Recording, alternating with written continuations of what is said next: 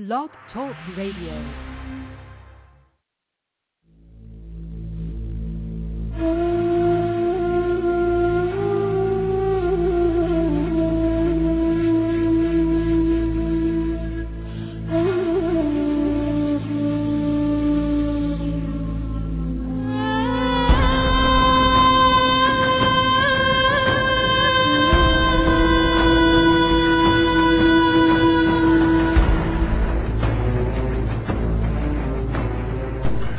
Planet X, Nibiru, megaquakes, nuclear war, martial law, New World Order, FEMA camps, guillotines, aliens, UFOs, fallen angels, Anunnaki.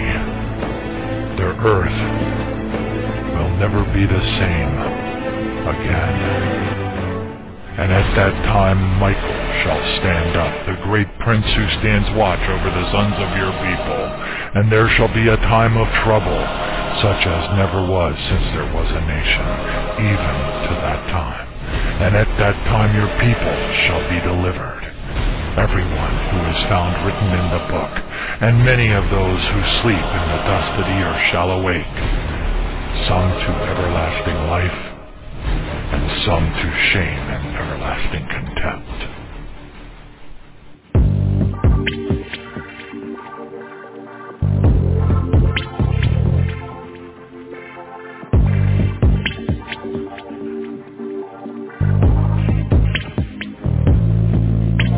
Alarms are ringing now. You really seem to hear. It's a minute before midnight. It's turning black. Can you hear me? Words from the Mount of Olives. The owls of Patmos too. Tell all about your future. Yeah, you're the ones he's speaking to. Only those with discernment, not blinded by this world, can see what is the obvious. Hurtling toward the final hour. Oh, can you hear his call? He's reaching out to you. Come while there's still time. The door is closing up.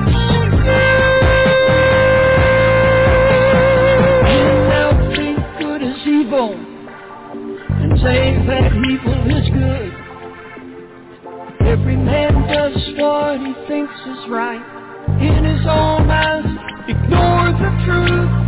Leaders talk about nuclear war. It's now just a push away. Judgment about to fall on man. Only the just will stand the day. Men led by evil spirits, they come from the other side, lead men to their destructive end. It's all written in His holy word. Oh, can you hear His call? He's reaching out to you.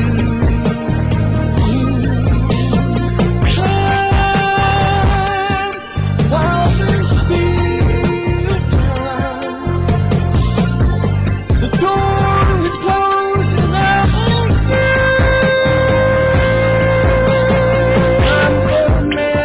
its course, 6,000 years have passed. Now judgment comes upon the lost. No time to waste, run to the cross. Drunk on lies of this age, feel too smart to believe. Trade their future for their lust. Blinded by sin, they call you to join them. Drawn into the order that Satan has designed. Men getting ready to sell their soul for a chance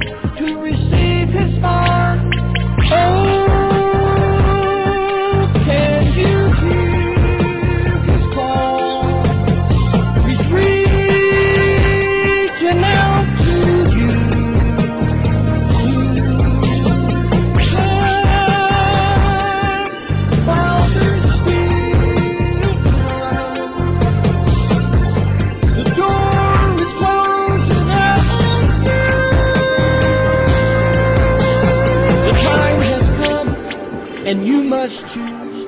Will it be eternal life, or will you choose to lose your soul as you disappear into the midnight?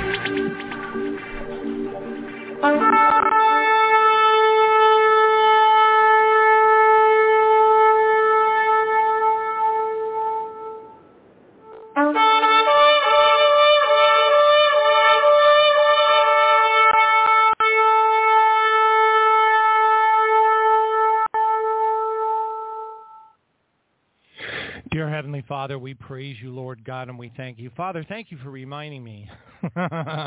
Thank you, Father, through your presence, through the presence of the Lord Jesus, through the presence of the Holy Spirit, I praise you for reminding me to turn that little volume button up, or else we would have had no sound in the beginning of the show. And I just thank you for reminding me at the last very split second, and I just give you all the glory. Father, thank you for all of the times that you touch us with many miracles in our walk, with amazing things that happen in our lives, oftentimes of which we fail to thank you and praise you for. Father, may we all, whatever it is that is required in our lives, to give you gratitude and thanks throughout the day. May we each put, I have a little gratitude stone here. I really, really like it, and I pray that everybody has something that will remind them throughout the workday, throughout any day that we are blessed to be able to serve you, Father, that we will have a little reminder, whether it be something we carry in our pocket or something that sits on our desk before us, to just stop and take the time to give you the glory,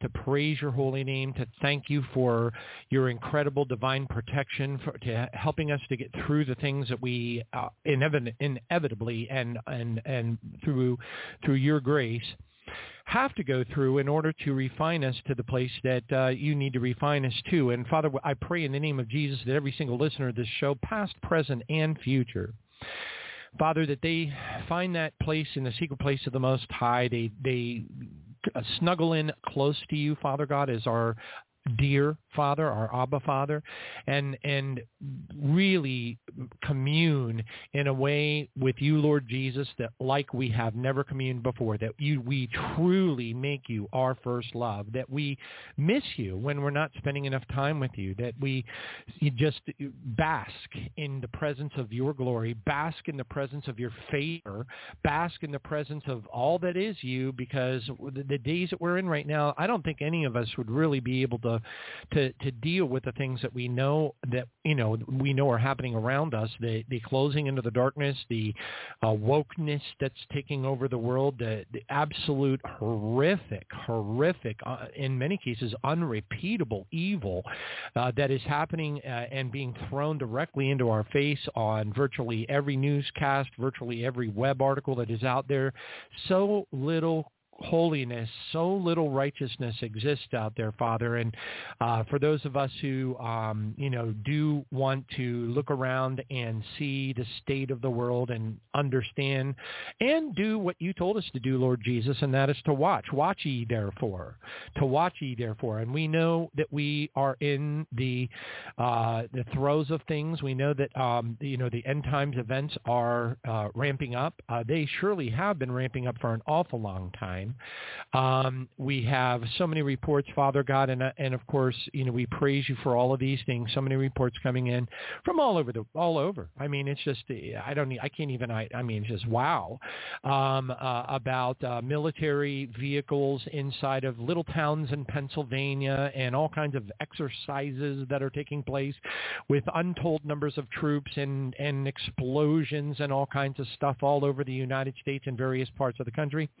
But yet, Father God, we remember Jade Helm so very clearly. We remember so many false alarms that have occurred over the last 12 years that it keeps us NEPHO. It keeps us sober-minded. NEPHO is the Greek word, sober-minded, so that we are able to continue the journey and to draw in closer to you, to sing to you, Lord Jesus, as truly our first love, to become one with you in our walk, and to pray, Father, please, in the name of Jesus, that you would lift us up and hold us, to straighten out our path, for us to grow intimately with you, that we develop a divine trust, a truly divine trust, one which isn't shaken easily, one which we walk through and we just know in our heart that we are going to be absolutely okay, that no matter what happens, no matter how dark the darkness does get, as we continue to recognize the power that you have given us in prayer, and to leverage that power, as Charles Spurgeon said, he who knows how to overcome with God in prayer has heaven and earth at his disposal. And we praise you, Father God, for helping us to understand that that power is ours and we are expected to use it. Hallelujah. And we pray in the name of Jesus, Father God, that you will continue to keep us in a state of communion, in a state of praise and worship and adoration and intimacy with you, Lord Jesus, in such a fashion that we cannot even imagine not wanting to be in the secret place of the Most High, not wanting for even a moment to not be in prayer with you, and to pray for our fellow brothers and sisters as they struggle through their intermittent periods of difficulty that we have all gone through, and knowing that they too will be praying for us as well when we are given that short period of respite that you are so kind and merciful, Father God, through your loving kindness, to give each and every one of us at one point or another. You know that we need to catch our breath.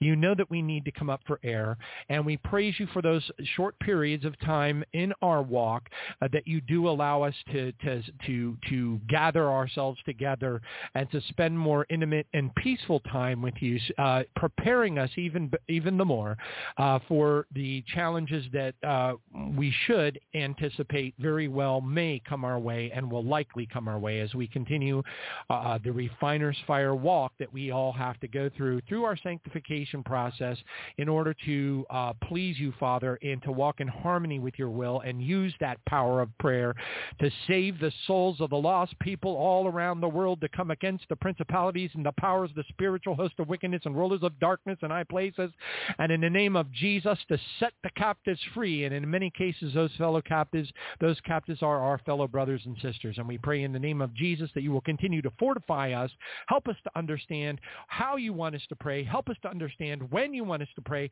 and continue to clear our path, steady our pathway, Father God, make it straight, Proverbs 3:5, so that we're able to serve you better now than we have ever before. In the mighty name of the Lord Jesus Christ, we pray and thank you both now and forever. And now to him, our Lord Jesus, who is able to keep us from stumbling and present us faultless someday before the presence of your glory with exceeding joy.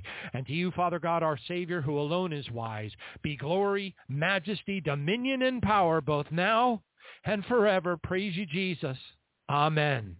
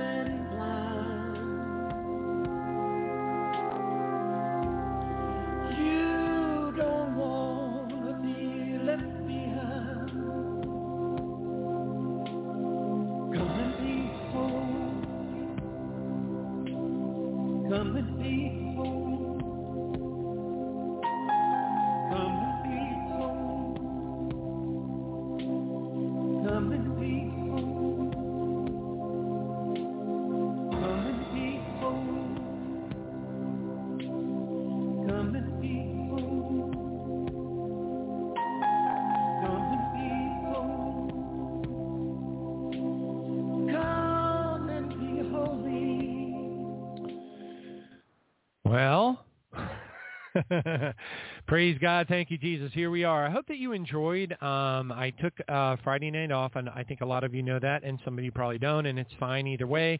I did get some communications from some folks. And Sister Nancy, thank you very much for your communication. A lot of people were really blessed to go back in time. Sister Vera, thank you very much. God bless you. Go back in time with that program, the one, and thank you, Brother Justin, for the feedback on the sound quality. Praise Jesus for that. Anyway, I just wanted to thank everyone who did take the time to write me and let me know what a blessing it was for you to be able to hear the Flight to Heaven radio program with Brother, or actually he's now a pastor, Pastor Dale Black. Praise God. But yeah, what an amazing testimony that was, and and it was kind of a blast from the past. We got to go back and get a little bit of, the good times, the good old days when we had Kenneth on, and just the chickens, wewhich were regular on the scene. Just we had a lot of fun. But we were also very, very blessed with having some incredible, guests. Hey, who let you out of the? For crying out loud! I told you, get out! Ow! Stop pecking me! Get back! Get back! Hey, out! Get. We had a lot of fun with the chickens, but anyway, thank you for your feedback. It was a really anointed show. To what really for me, I can't. I did not listen to it. I was taking some time off, putting my feet up, just disconnecting from the world. Sometimes I have to, believe me. I would love to be able to afford a flight to Bora Bora. I would love to be able to sit there on the side of one of those incredible cabanas that go out into the water, crystal clear blue water, so beautiful. Wow. And just dip my toes in it and just be able to kick back with an umbrella drink and just, enjoy the glorious beauty of God's creation. And, I wish I was young and nimble enough to climb up a banana tree, but even, and, get a fresh banana off the tree. But, when I consider that I couldn't even do that when I was in high school, and in gym class, I was one of those kids that couldn't even climb the rope, so I got made fun of, and that's okay. But anyway, praise God.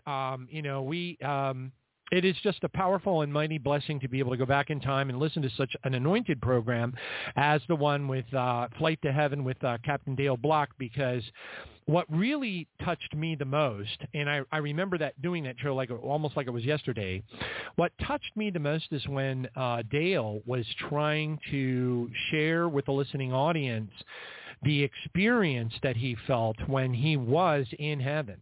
Okay, he literally did hit the best that he could, but he broke down. He started to cry. He could not. So here's a person that's every bit as old as I am, probably 5 or 6 years my senior. I'm as old as Moses, so you can pretty much do the math right there. And he just broke down. And I was very, very blessed at the moment to have his book open on my desk, or it might have been on Kindle or whatever, right in front of me, where he was, basically, giving testimony of what happened to him while he was there.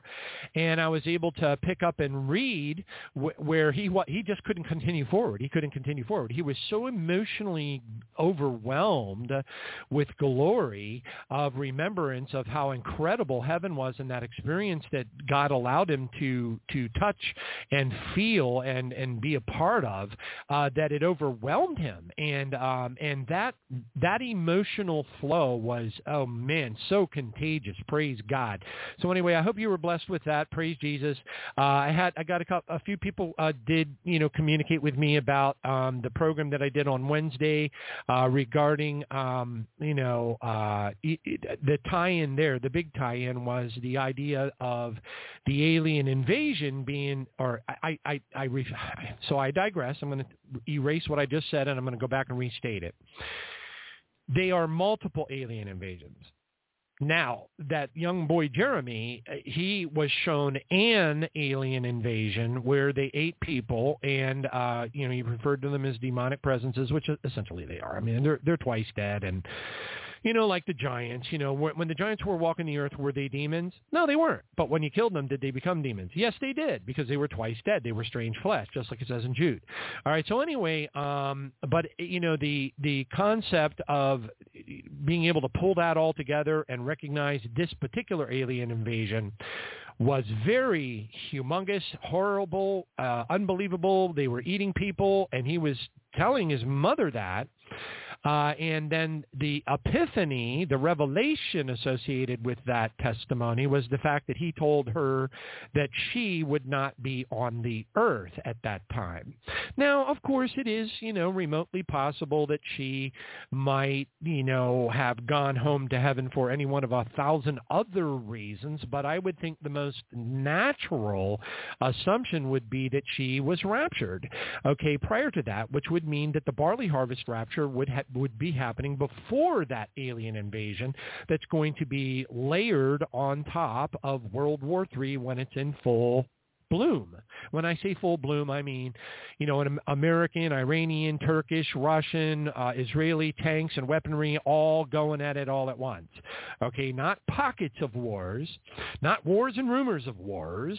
I'm talking about the whole big bad thing going down, bombers dropping bombs and all that kind of stuff. And I actually do have testimonies, prophecies, dreams, and visions, those of which I could read to you, et cetera, that talk in pretty vivid detail about those things. As a matter of fact, even the Sarah Monet vision of 1979 has a section in it, only about a paragraph, about when Russian and Chinese troops descend upon the United States. Now, right prior to her saying that, though, she did admit that the events that God was flashing before her eyes were moving so quickly that she had lost time. She really lost touch with time. And when she said that, that was our yellow flag to take note that she might be getting things out of order. The amount of time that she estimates that she thinks that she might have saw something happen could no longer be trusted. And really, I've come to the conclusion whenever I read prophecies, dreams, visions, whatever the case is, anything prophetic from a believer, that there is going to be time distortion. That's just a normal, natural thing. If they say 3 weeks, buckle up. It could be 6 months.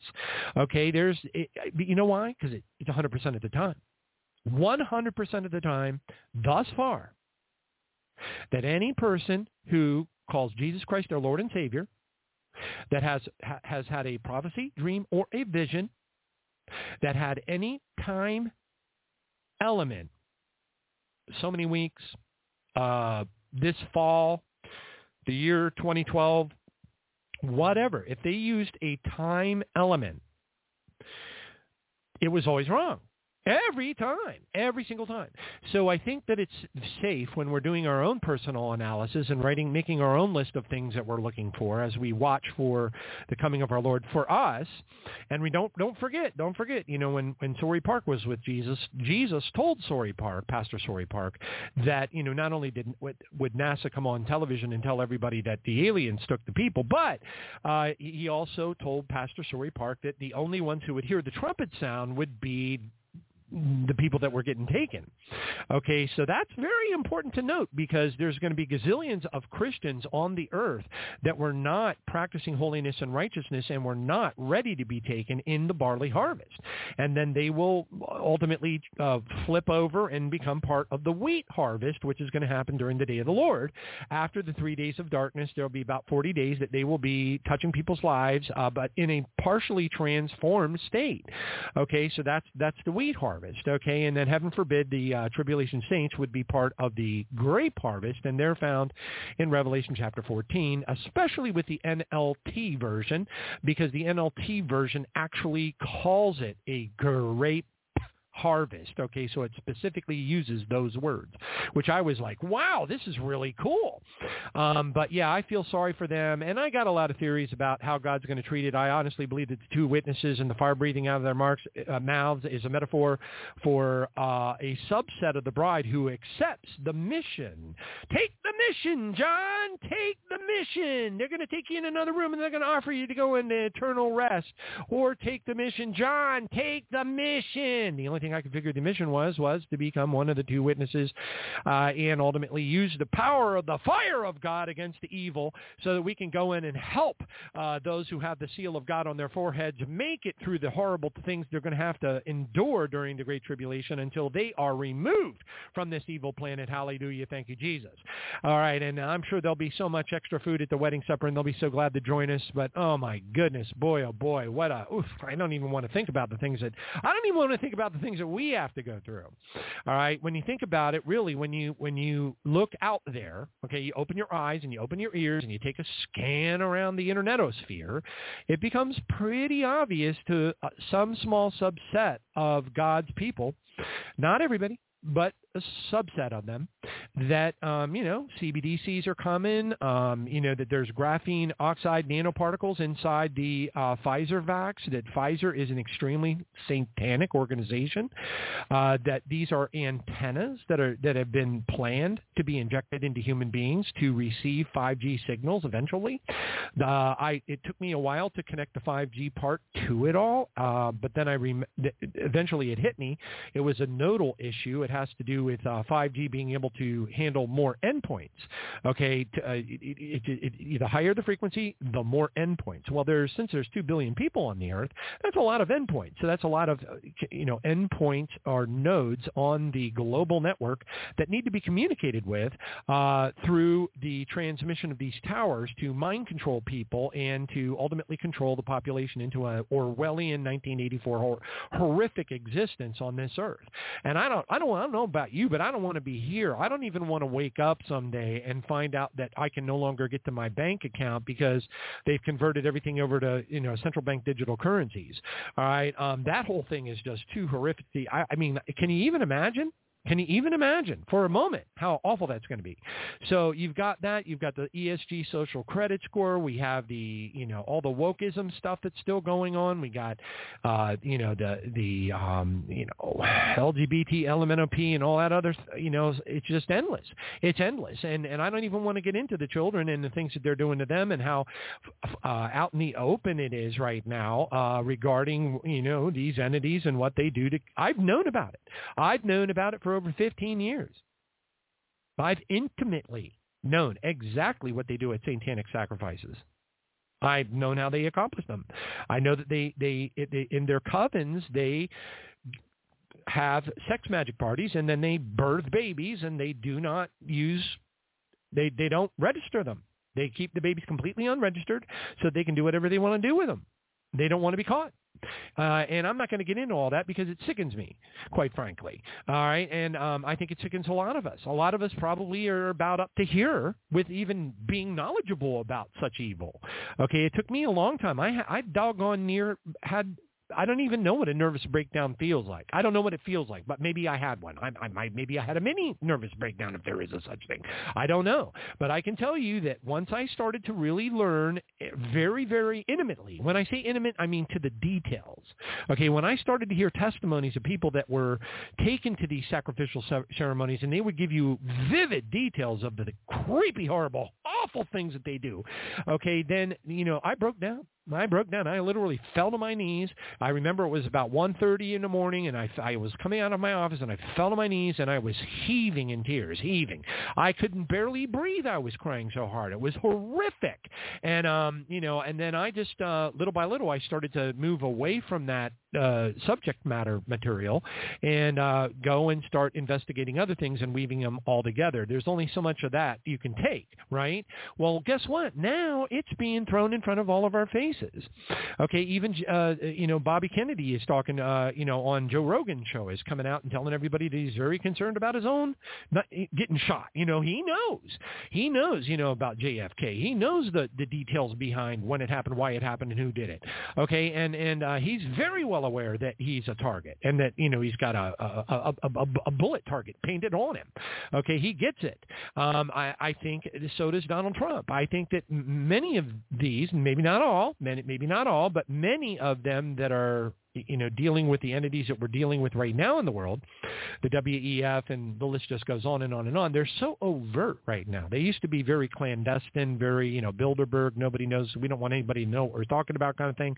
Now they're very overt. I mean, they have live video cameras rolling. They play the videos. They put them up on the website. They come right out and tell you we're going to create 15-minute cities, and you're going to eat bugs and you're going to love them, and and we're going to take your car away, and we're going to destroy your life, absolutely, utterly, completely crush you. And then they say it with a smile on their face, as if it's like, and you're going to like it. And you're going to be fine with it.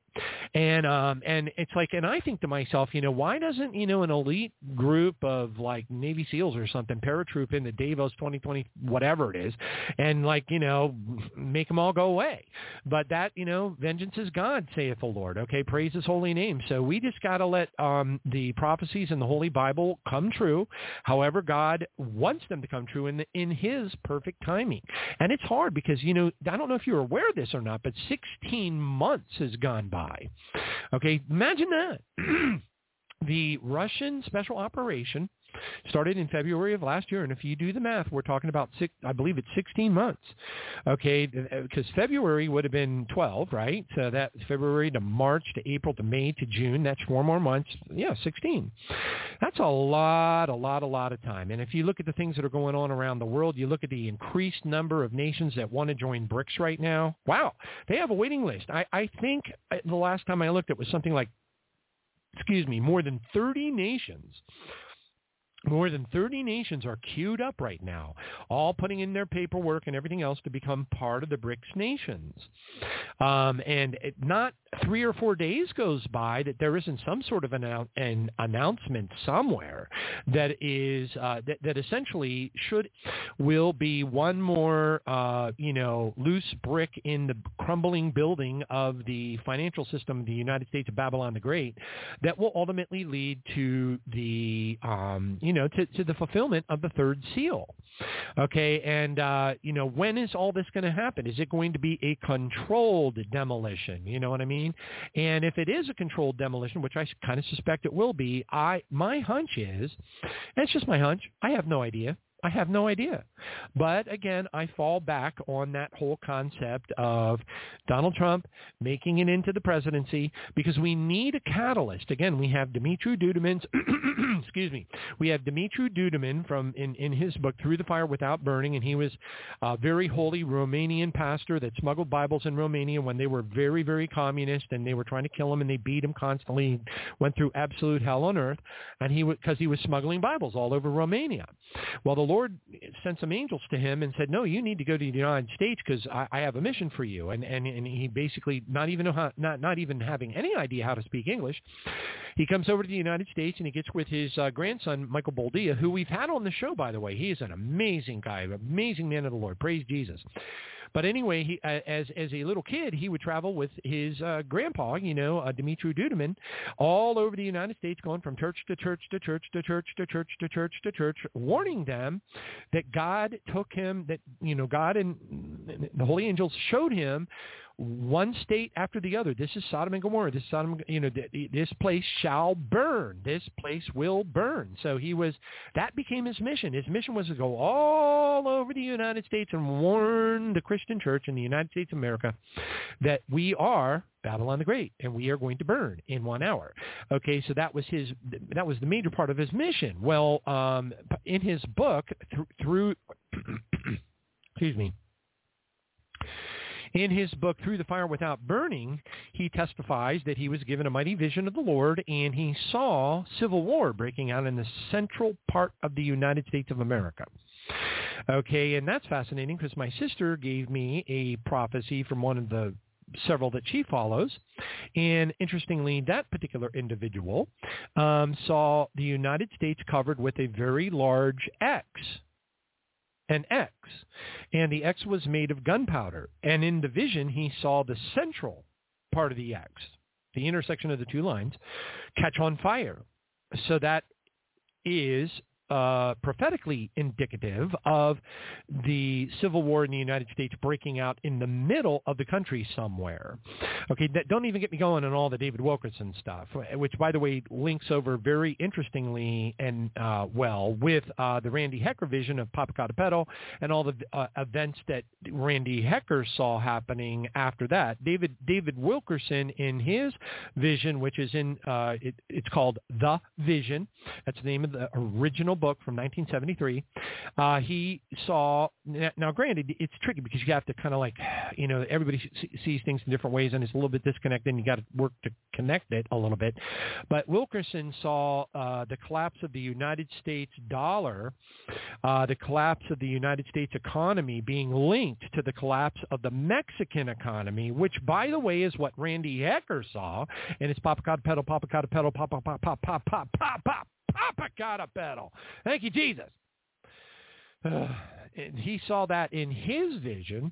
So when you start to see all of these things linked together, Sarah Monet from 1979, then you've got Dimitri Duduman in his book Through the Fire Without Burning, then you've got David Wilkerson, who's linking what he saw, the collapse of the economy of Mexico, to the collapse of the economy of the United States, and all these things just coming together with harmony, and there's just little bits and pieces of them that tie them all together into a tapestry of end times events, and it becomes very exciting, but also it does remind us there's a lot of stuff queued up. There's a lot of stuff queued up. I wish the only thing we had to worry about, or the only thing we needed to be concerned about, was the beginning, the official beginning of World War III. But it kind of doesn't seem like that. What about the Cascadia subduction zone? What about the multiple massive earthquakes that Dr. David O'Rourke saw in visions? There were at least 2 in California. There was so much. What about the F-35 sorties that they've been flying in as test flights to see if they could get past the Russian and Iranian air defenses to go in and directly bomb the Fordow centrifuge facility in Iran? They've flown, I know more than one, and they were successfully able to get the F-35s in and out without setting off any air defense alarms, which is amazing. And that links back to a 2011-ish prophecy that David O'Rourke, Dr. O'Rourke gave when he was in Austria, where he said, "Let me tell you something about the Lord has shown me, let me tell you about the war in Iran." And he talks about 2, basically tactical nukes being shot into the base of the Fordow. Now, he doesn't mention Fordow, but he does mention in the base of a mountain, and we all, you just put it together. We all know what it is. So anyway, praise God. But they're all queued up. All these events are queued up, and we don't know, So I just kind of guess, my guesstimation, and it's just a flappy old wild guess. I don't know. I don't have anything to base it on because God does not give us the details.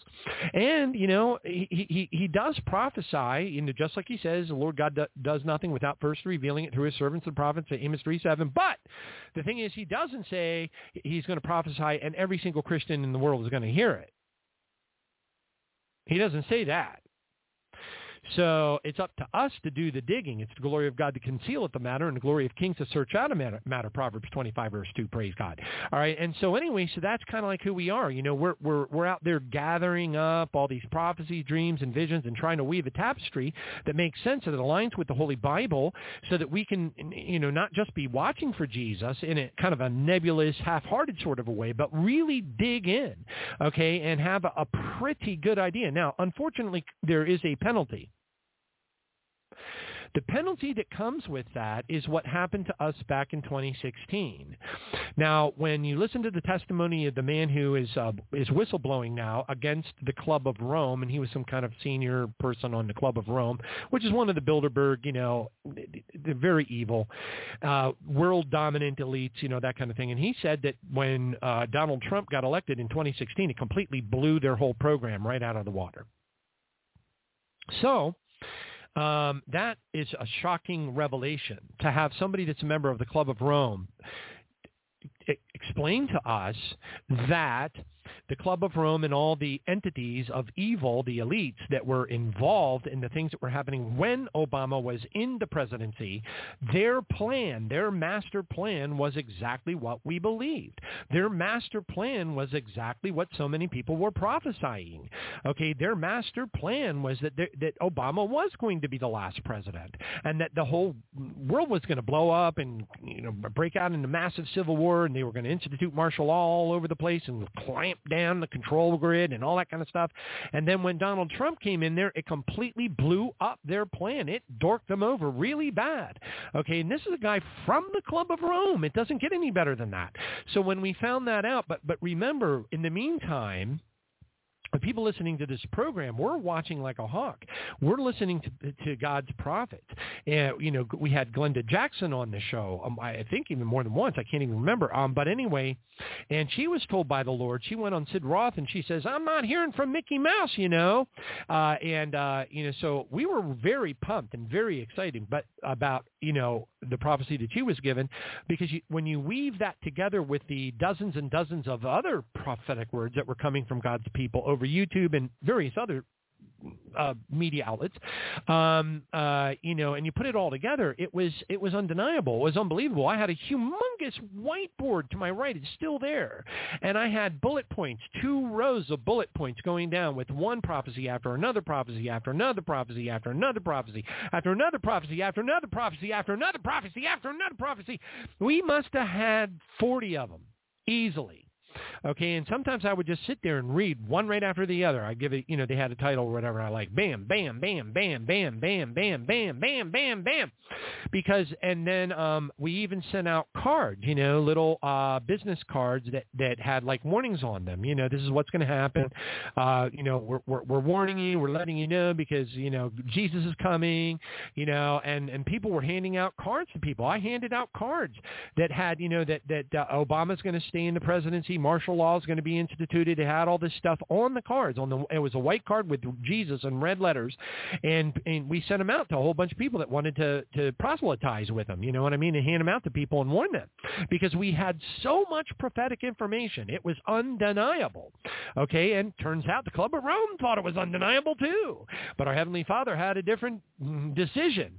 Okay, he relented. He decided on, our Father evidently decided to do what I call a priests of Baal moment, where he injected Donald Trump in there. Now, am I saying Donald Trump's a great Christian? Am I saying that he's not full of pride?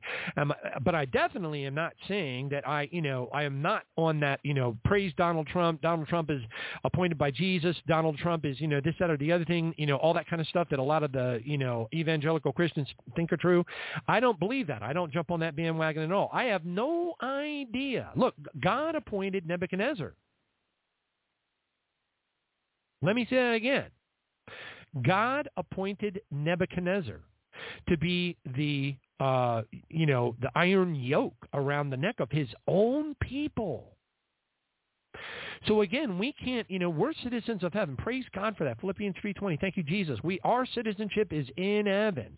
Okay, we need to keep our minds stayed on things above and not on things of this world. It is very difficult to be able to absorb, and that's unfortunately what it turns out to be, absorb all the evil things that we know that are queued up against us.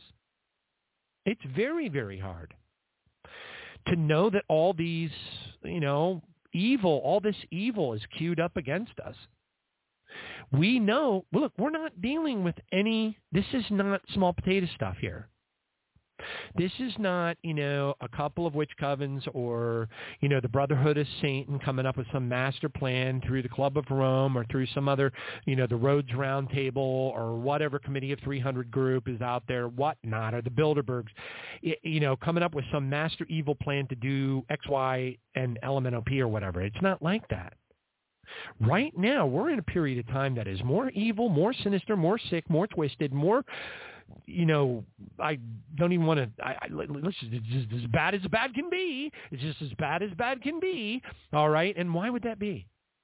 Because the very Antichrist himself is making the decisions. Imagine that.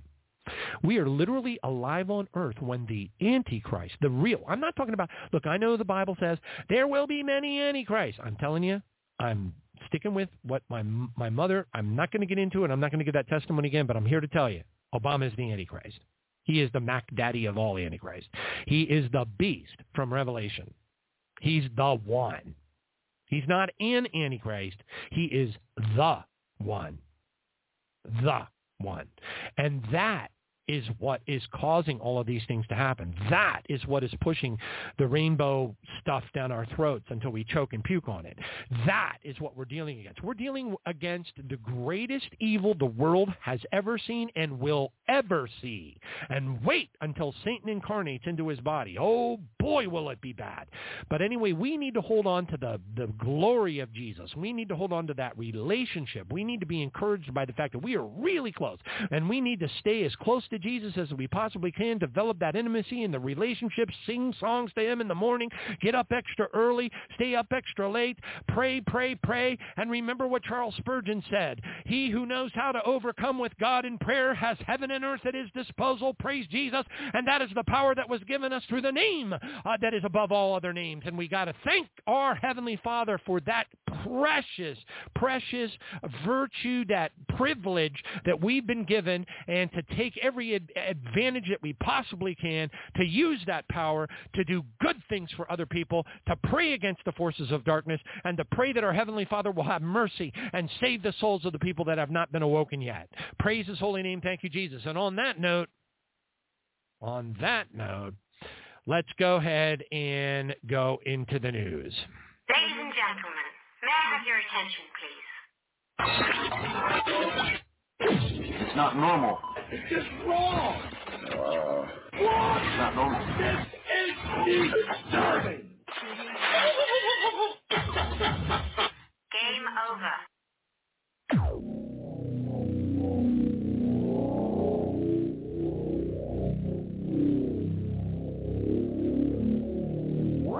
Praise God. Kids, are you ready for some jokes? All right, kids, where can you find articles on owl research? In Who's Who. Kids, Who's Who? Come on, kids. What? You don't know Who's Who? You didn't like that one very much. All right, hold on. All right, praise God. I'll take it. Let's try another one here. Kids, why was the road nervous? Why was the road nervous? It was about to get graded. Graded? Kids?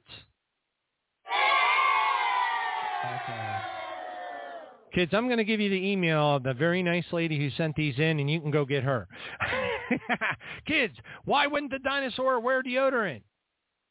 So they wouldn't be extinct. Right, kids? So they wouldn't be extinct. Oh, okay. At least we ended with some kind of positivity. All right, praise God. Thank you, Jesus. Hallelujah.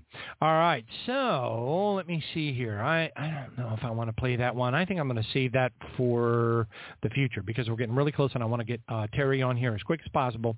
So let me go ahead and zoom in. So I'm going to hold that one over. Hold on a second. Let me go ahead and mark it with yellow so I know better. Praise God. Thank you, Jesus. Now, what I want to share with you is a hacker. Now, I don't know. I'm pretty certain that you've probably heard of this by now. If you haven't, okay, and then you're hearing it for the first time right now. So there's been an awful lot of hacker talk out there.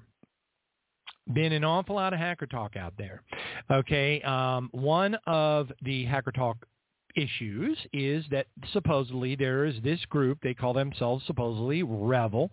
Why do I say supposedly so much? And supposedly part of the anonymous group of hackers. The problem is that you can't validate the information, and it could really be coming from the CIA. It could be coming from Langley. Okay, a lot of these hacking events are actually false flag events, and they're not actually done by any particular hacker group.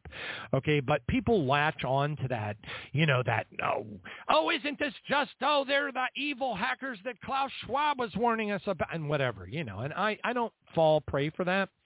I just know that eventually the forces of darkness, however they're made up, and whoever's a part of the forces of darkness at that time, are going to do bad things like take down the power grid, et cetera, banking systems, you name it. Okay.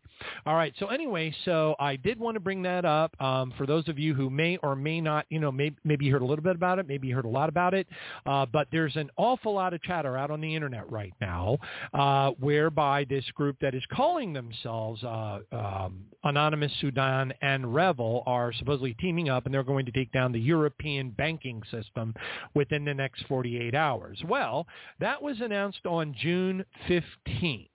Okay, at give or take, probably, let's put it this way. This particular event was posted on Twitter by a man by the name of Fernando Armandi Sr. I don't know the guy from Adam, at 1:29 p.m. on June the 15th of 2023. Well, I'm looking at my calendar and it said within 48 hours. So that would be June the 15th, June the 16th, June the 17th, you see what I'm saying? That's why I don't get a bee in my bonnet over any of these things. And what are you going to do anyway? Are you gonna go buy like $5,000 worth of copper and just drape it over your house and run ground in there so you can stop EMPs and stuff? What are you gonna do? If they did this type of an attack, what's anybody gonna do? You're gonna suffer. You might be able to get your gas generator started, and if you're running off of solar panels, good luck for the 30 minutes you're gonna have any power. So anyway, I don't worry about it. Thank you, Jesus. I've been here for such a long time here in Tampa, and I'm so accustomed to the power going out for a long period of time because of the hurricanes, and it's awful. It's awful. So if you have not had that happen to you where you live, buckle up, because I can tell you one thing. You can prepare until your eyes pop out. You can prepare until you think you're the biggest, baddest prepper in the whole wide world and you want to write a book on prepping. But I will tell you one thing. You will never have everything that you need. Never.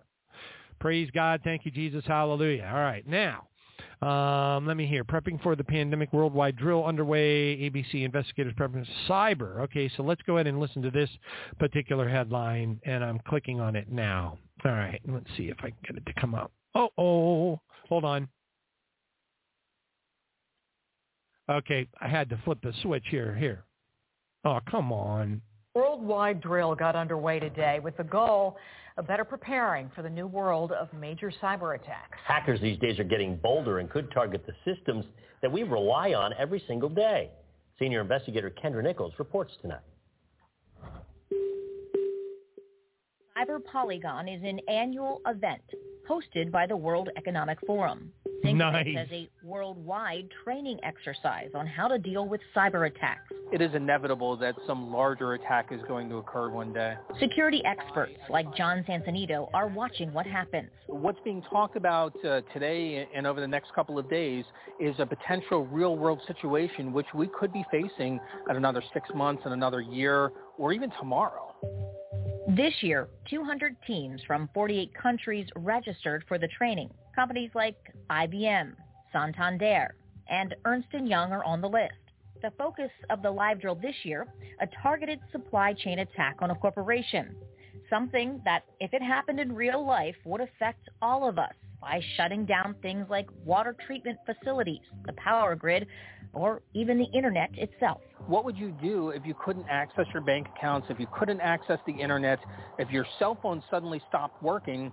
These are the kind of things that people really do need to think through, because one day may be facing a crisis like that. The bad guys are never stopping. Centric Bank, like all banks, is constantly fighting potential cyber attacks. Over the course of a quarter, it's in excess of 1 million. And they can pinpoint where the attempted attacks are coming from. Russia is number one, followed by the Netherlands, and then, it goes down the scale. But by far, Russia surpasses all the others combined. There's a silent war going on, and it's truly what it is, to keep the bad guys, at bay and keep. All right, praise God. So, you heard in the very beginning of that news article or discussion or whatever you want to call it, a piece, that they're partnering with the World Economic Forum. I mean, if that doesn't just completely crash. Anyway, so nice. Here's another one. Let's bring this up real quick. This is from CBS News. Coming to you any second now. Here we go. Evening, Nora. A senior U.S. government official told reporters there is no evidence to date the U.S. military and intelligence agencies have been compromised, but a number of federal agencies have been hit. Tonight, senior government officials are racing to limit the impact of what one cyber expert is calling potentially the largest theft and extortion event in recent history. American targets include multiple federal agencies, including the Department of Energy, plus Johns Hopkins affiliated hospitals in Maryland and Florida, Georgia's statewide university system, and the Minnesota Department of Education. British Airways was also hit. Officials say the hackers are part of a cyber criminal gang called CLOP, believed to operate from inside Russia. They've started releasing some of the data that was stolen as part of their work to extort these companies. We strongly encourage anyone who is a user of this software to, of course, patch, lock down their systems. The cyber criminals are exploiting a software program called MoveIt, which companies and government agencies use to transfer data, including personal information. The group steals the data, and in this message believed to be from the hackers, warns that if a ransom is not paid, after 7 days, all your data will start to be published, sometimes on the dark web. Cyber expert Brett Callow says foreign adversaries and criminals will be looking to leverage the data. Overseas governments will no doubt be very interested in obtaining the information that CLOP obtained through these attacks. The FBI and the government cybersecurity agency last week warned companies to be on alert for this kind of attack. Former intelligence officials told CBS News the threat has been circulating for weeks, and they accused the U.S. government of being slow to act, Nora. Good evening, Nora. All right, praise God. Thank you, Jesus. Anyway, and so it goes. I had somebody emailed me. They're like, Johnny, they're going to need you. It's going down. And I'm like, I just sent him a picture of Homer Simpson in a flippant sort of a pose. Let's put it that way. The last thing I'm going to do is do what I do for a living for Klaus Schwab. Okay? It's as simple as that. All right, praise God. I will happily become, I'll move to Alberta and find some farm or something and work for, food. I don't know. I'll figure it out. Thank you, Jesus. God will lead me, just like he'll lead you. We're all in his protection. Praise Jesus. All right, next one up. Praise you, Lord. Several dead in Brazilian cyclone. Rescue efforts have been hampered by widespread flooding and the threat of landslides, officials are now saying. And again, the situation, this is all over the world, folks, by the way, just so you know, the displacement of over 18,000 people. Okay, this is the kind of stuff that happens this time of the year all over the world, okay? Look, all I can tell you is that the heat down here in Tampa is very telling. I do not recall a summer that has had heat waves at the intensity level as we are seeing down here in Tampa right now. They are not tolerable. You cannot get anything done outside. It is just, you can barely breathe. That's how hot it is. All right, now, does this mean it's going to be a trend? Does this mean we're going to have untold number of giga fires all over the country, or famine's going to take place? And they're already talking about 50% loss in wheat crops, and do we know? We don't know. We just have to ride it out. Praise God. All I can say is I'm going to hold up to you as an example that all that fuss and all that talking about, watch while I'm saying this, the whole internet will go down. All my lights in the house will go off. Okay, they were 48 hours late. But they did say sometime before the 15th that within 48 hours they were going to take down the European banking system. What's happened? Nothing. Just like with all the people that are out there yelping and screaming and going, oh, my gosh, there's tanks rolling down, Patuxentani, Pennsylvania. This is terrible. There's all kinds of war games and bombs and things going off all over the United States on American property. Oh, this is it. And then I just say, hey, folks, remember We have to remember the things that happened to us in the last 12 years. We have to remember Jade Helm. We got to remember all the times that everybody was, remember this also.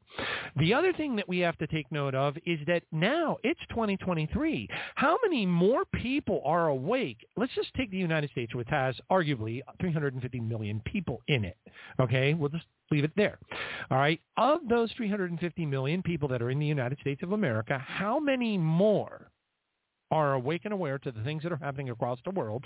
World War III, threats of hacks, CBDCs, the Fed now, digital currencies, the Walmarts, the various Walmart stores and various other stores like Aldi and stuff that are setting up facial recognition scanners and locking away their food. How many more people are aware of these things now that were not aware of them back when Jade Helm happened? That was 2012. So right now, I would estimate, I have no idea, but I would have to guesstimate, it's a total wild guess, that it's probably 10 or 15, maybe 20 times more people are awake now worldwide than were awake back then. Okay? The post-pandemic has awakened gazillions of people on a global level. Okay?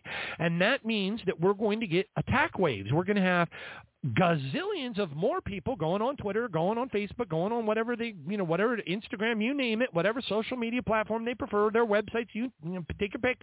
They're going to be out there going, look, there's tanks in Puxatawny. This is, oh my gosh, it's World War III. Oh, run for your lives. Holy cow. Hackers. Oh no. And we've been through it all like how many times? Thank you, Jesus. I mean, I praise God. None of this stuff gets a bee in my bonnet anymore. I'm like, whatever. I'm waiting for something big to happen. Now, I don't pray against God's judgments. My Bible instructs me otherwise. God's judgments are holy and righteous, and more people will be saved in God's judgments that are forthcoming than ever before in the history of the world. The rising up of the bride of Jesus Christ and the rising up of new Christians is going to be beyond the revivals that will break out. The things that will happen as the darkness rises are going to be so exciting, so mind-blowing, and so Jesus-filled that I don't think any of us can quite get our arms around it. All right, praise God. And I think that's a wonderful thing. I think everyone that loves Jesus and looks and loves your fellow neighbors feels the same way. Thank you, Lord. All right, now I'm going to go ahead and mark this one for rolling forward.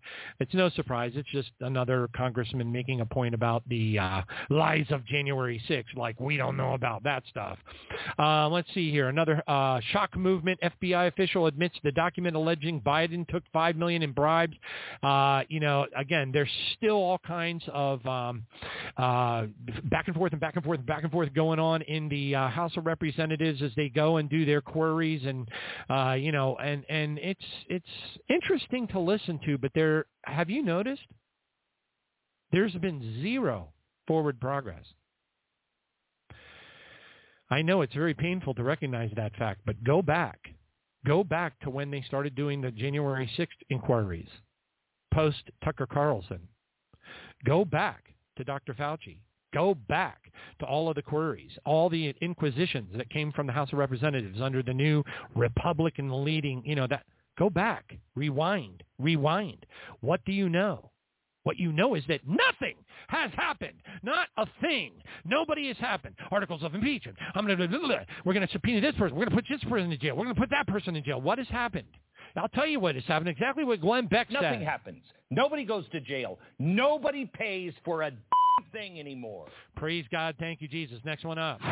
New shiny bull market could be a mirage, and Wall Street should brace for a big collapse after recent rally, warns Bank of America analyst. And they go into all the details and the ups and the downs and this indicator and that indicator, and Reuters says this and blah, blah, blah, blah, blah. But we watch. I am no longer worried about any of this stuff. I expect it. I hope that we get rescued out of here before it gets really bad. I really do. I hope beyond hope. But you know what?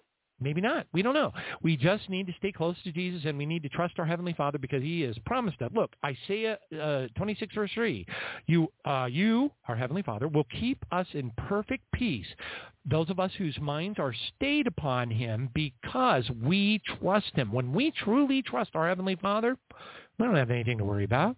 God's going to take care of us. Of course he is. Look, I won't go into all of the scriptures that say, for my own sake.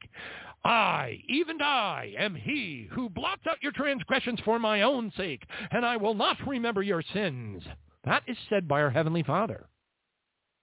Our Heavenly Father said that. Isaiah 43:25. All right, praise God, thank you, Jesus. And I embrace that. I love that. And that's where we all need to be, at the ready, and trusting God. Hallelujah. Another headline reads, police robots to expand Singaporean cops' technological arsenal. So it's all over the world, folks. Police robots, all this creepy, weird stuff, all this stuff that you saw in the Predator movies, okay? It's coming true.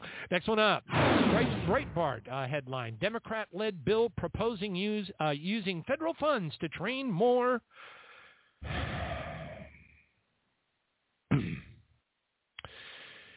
abortionists. Next one up. Breitbart reports Montana Attorney General sounds the alarm. Armed IRS agents are rounding up gun purchase records. Dun, dun, dun. But you know what? If you're exactly like Jesus and you do what the Bible says and you carry your cross, if you want to be perfect, sell everything you got, give it to the poor, take up your cross, and follow me. Well, you don't have nothing to worry about. That's someone else's problem there. Our challenge is to be exactly like Jesus. Our challenge is to use the name of the Lord Jesus Christ as a weapon against the forces of darkness and to recognize that our fellow brothers and sisters are under the control of the demonic realm and to rebuke those devils and cast them out. Hallelujah. Next one up. Juneteenth holiday horror. 4 people are shot dead and at least 42 others injured so far this weekend as the gun violence erupts against a nation from Illinois to Missouri over Juneteenth. All right, next one up. 8 earthquakes in 4 weeks proves old fault exists near North Carolina mountain town, according to the United States Geological Service.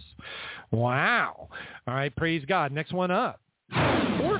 Orcas have sunk 3 boats in Europe and appear to be teaching others to do the same thing. The question is, why, say the scientists?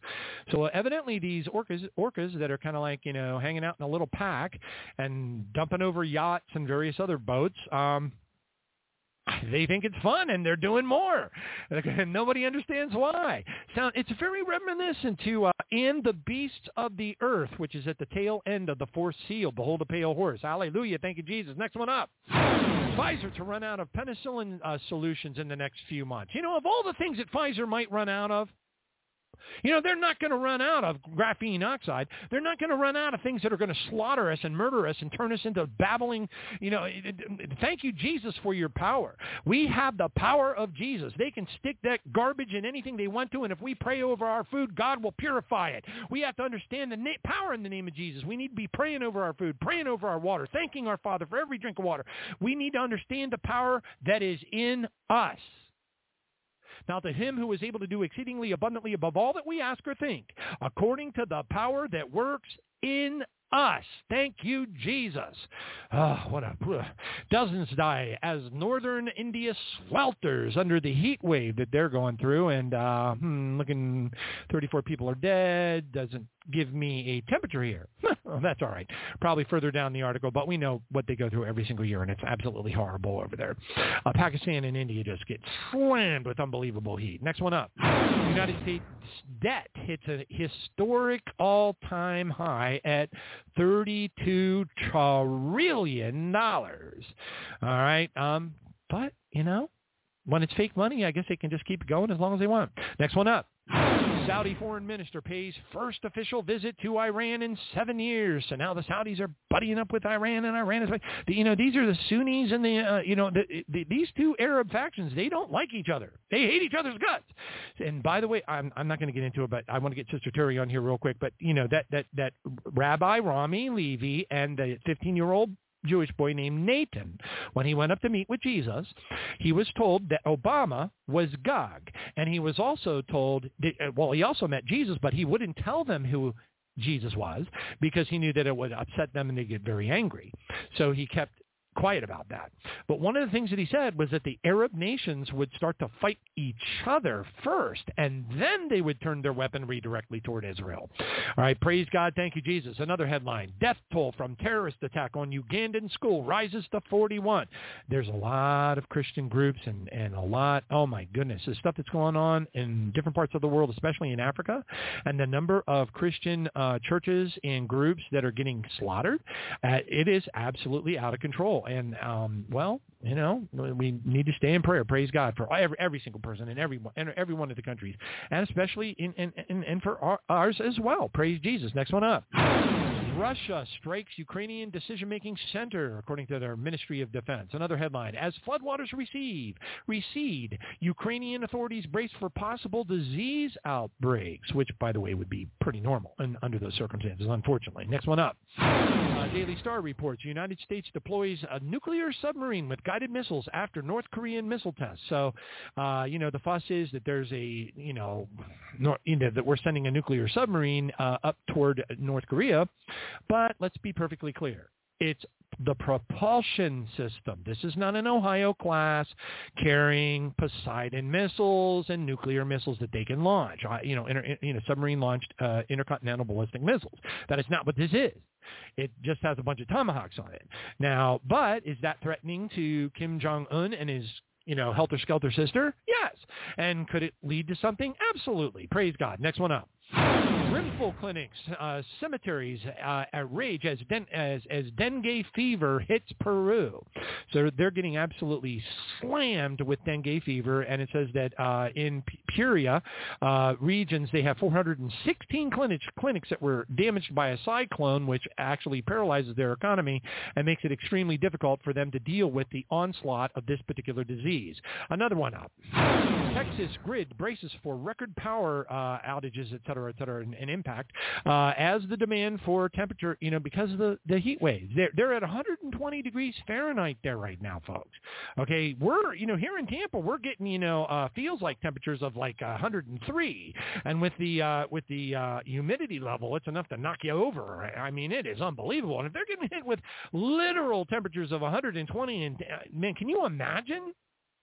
Holy moly, goodness gracious. Unbelievable stuff. Another headline, praise Jesus.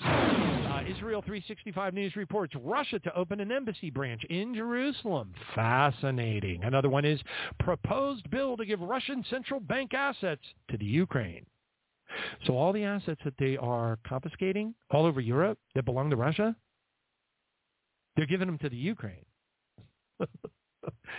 Okay, another headline from Fox News. Obama suggests that we should all have digital fingerprints to counter misinformation so we know what is true and what is not true. Thank you, beast, son of perdition, evil one. All right, next one up. Gas price in Netherlands nearly doubles in 2 weeks, according to reports. Another headline, Mexico grapples with the third heat wave of the season. 6 fatalities reported.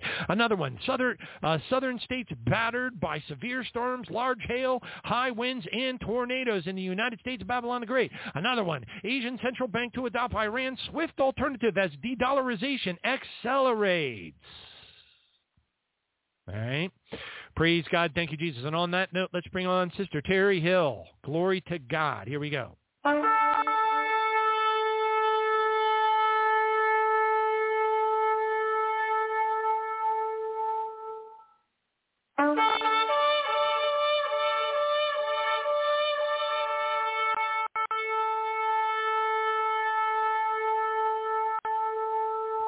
Praise God. Sister Terri, are you there? Yes, John, I'm here. Can you hear me all right? Yeah, you sound great. I'll just go ahead and turn the mic right over to you. Thank you for joining us tonight. God bless you. Well, thank you for having me. Well, again, beloved, we're just so happy to be with you tonight. So happy to be with you. And thank you again, John, for having me on. And again, every time I come on, I realize you know what, the day may come that we will not be able to do these shows anymore. And the Lord knows what his people need. He is absolutely aware of every detail that each of us are facing. And we're so grateful to King Jesus, who is coming again. So, Father, with this now, we commit this time into your hands. I thank you, Father, for putting your word in my mouth. You know what your people need. You know the call that you've placed within them. I thank you for the mantle that you've placed upon each one. I give you praise and glory and thank you for the grace that is sufficient for each of us tonight, Father. Give us ears to hear. In Jesus' name we ask. Amen.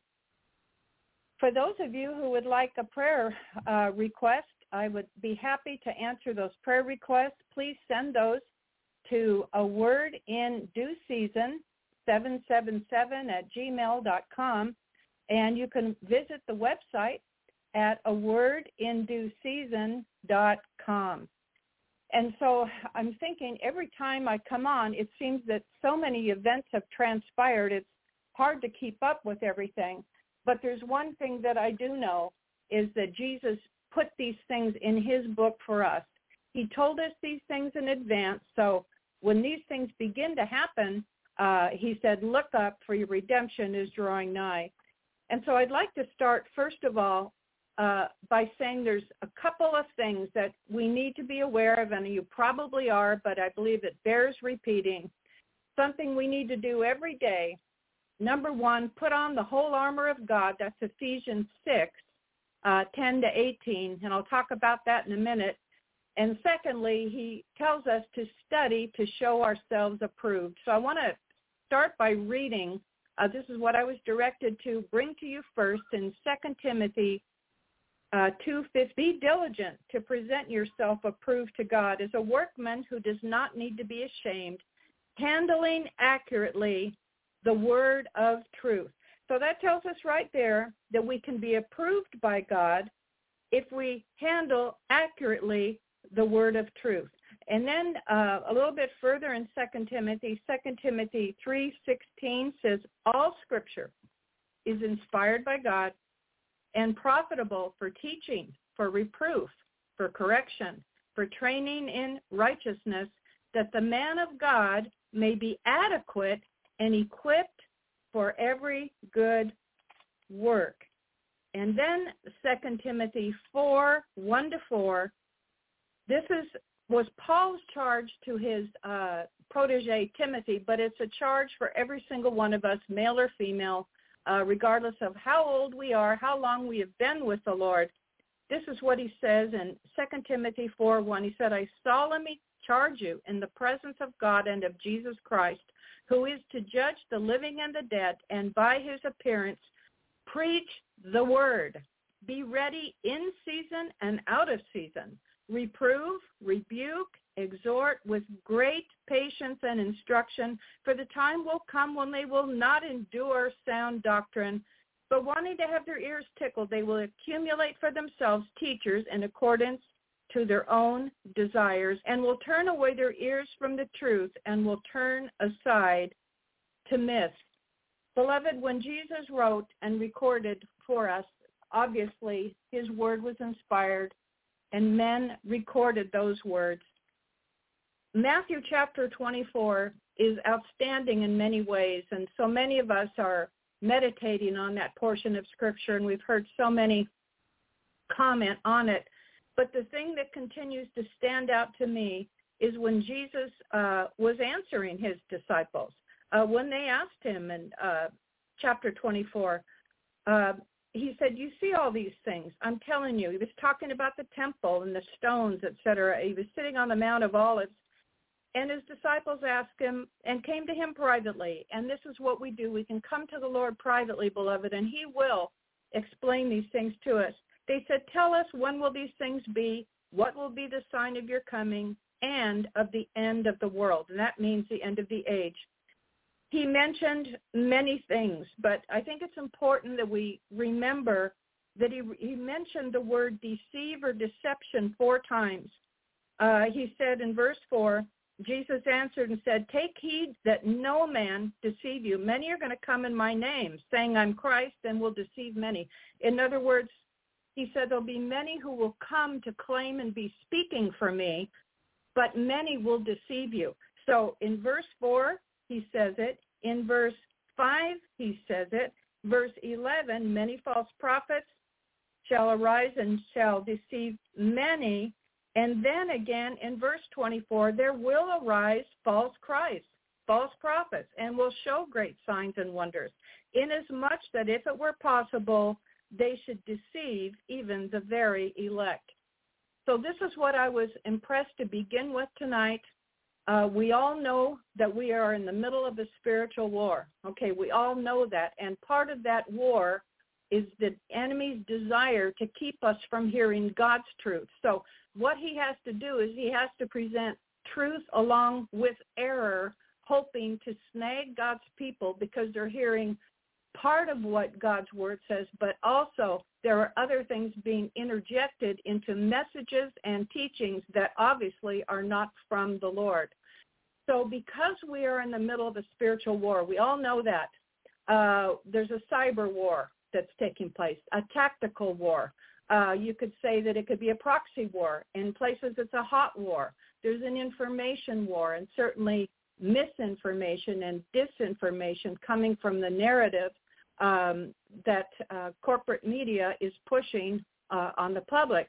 There's a war against Christianity. We all know this, and against Judeo-Christian ethics. There's a war against our children, beginning in the womb all the way now as they are in school to the agenda being pushed by the Rainbow Group, and that voice, that indeed is a voice, and then trying to get them to enter into this trans agenda. There's a war against traditional marriage. So there are many voices all around us that are clamoring for our attention. There are distractions. There is deception, as Jesus mentioned. And so as he was sharing with his disciples what to look for, I think it's important that we pay attention that when we hear a message, when someone says, I've had a dream, I've had a vision, I have a message, I have a prophetic word, friends, we need to take these things to the Lord. We really do, because as I've been preparing now, and I do prepare, and I pray for all of you, the title of this message being The Tests and Lessons for the Faithful Church, Discerning the Voices, Part 3. This is something the Lord has impressed upon me I need to continue to talk about, because I am convinced that those of us that are pressing toward that mark, and I believe that I'm speaking to a broad group of people who are, you are hungry for the things of the Lord. You are grateful for the milk, but you're asking God for the meat. You're asking him, God, please speak to me. Help me to know by your Spirit what is of you and what is of not. Friends, we have to balance everything and measure everything by the word of God.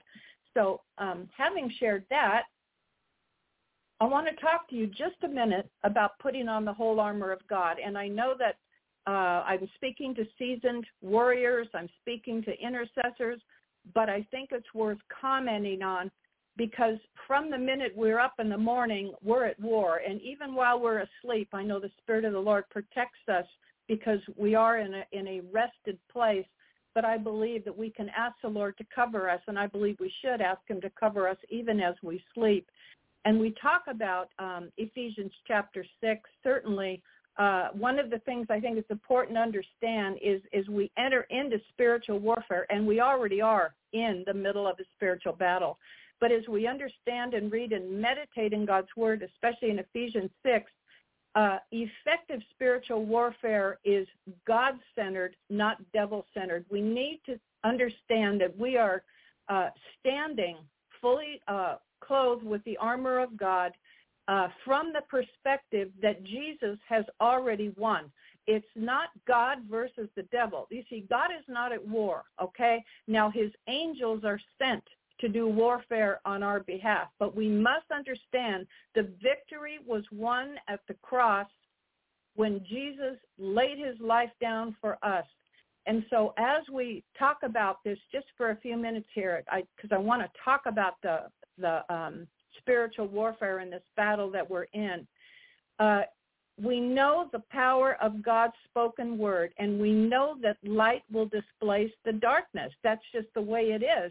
Those of us who have been purchased with the blood of Jesus Christ are, in fact, inhabitants and citizens of the kingdom of heaven. That is the kingdom where the king sits and he reigns, all right? So we know it's the extension of God's kingdom and the rule in the universe and in the earth. But we also know right now the God of this world knows that his time is short, and we know that the enemy is sending flaming arrows. But if we know to begin with, when we even begin to pray, we need to know that Jesus has already won, that we are already, now I know it's an enigma, it's a mystery to me, we are already seated with Christ in heavenly places. So when you get up in the morning, when you're facing something that seems insurmountable or impossible, know that Jesus has said, you're already seated with me in heavenly places, far above all principalities, rulers of wickedness, and the darkness of this age. We know, we have to say, I'm not giving up ground. And when I talk about giving up ground, we're not ignorant of Satan's devices, because the enemy wants to keep us distracted, ignorant. He wants us to be discouraged, and he would want us to get our focus off of the Word of God primarily, and he's doing a pretty good job with a lot of folks I talk to. It's sometimes difficult to have a discussion with people because they're so enamored with what is going on in Babylon. Now, here's the thing. We have to be aware. But we need to understand when the enemy comes, because we're talking about lessons and tests for the faithful church. When the enemy comes, his weapons come in the form of questions. Did God really say that? He will put these questions in our minds, and we have to make the choice. What are we going to do with those thoughts when they come? He comes with lies. He comes to cause us to doubt God's word. And his strategy, okay, is to incite fear. Now, I know you might say, well, Sister Terri, I already know this, but here's the thing. Because we are hearing so many different voices, and because of the escalation of the war, it seems to be escalating to me all around us. The intensity seems to be escalating. I don't know how the rest of you feel, but it seems that way to me. His strategy to incite fear and to plant unbelief in you and me, saying you're never going to make it. You've blown it. God can't use you. You're an exception. You just cannot measure up. Or, there's so many lies that the enemy throws at the people of God. So we're going to be talking about, again, voices that are coming in, and again, looking at spiritual warfare and the full armor of God as well, because what I'm seeing and recognizing, and the Lord had me put it down on a paper, and you can get those show notes if you want. You can email me, or you can get them from John's website, is the voice and the influence of religious Babylon. Because, beloved, we all know that Babylon, and I've talked about this before, has different aspects and elements, and it's religious, it's economic, and it's also political. So I want to try to focus on how the enemy is trying to come after the people of God, and how he disguises himself and clothes himself and appears to be an angel of light, but many times is not. All right. Let's talk about, John basically talked about hiding and dwelling in that secret place. So to be hidden in Christ, think about that for a minute.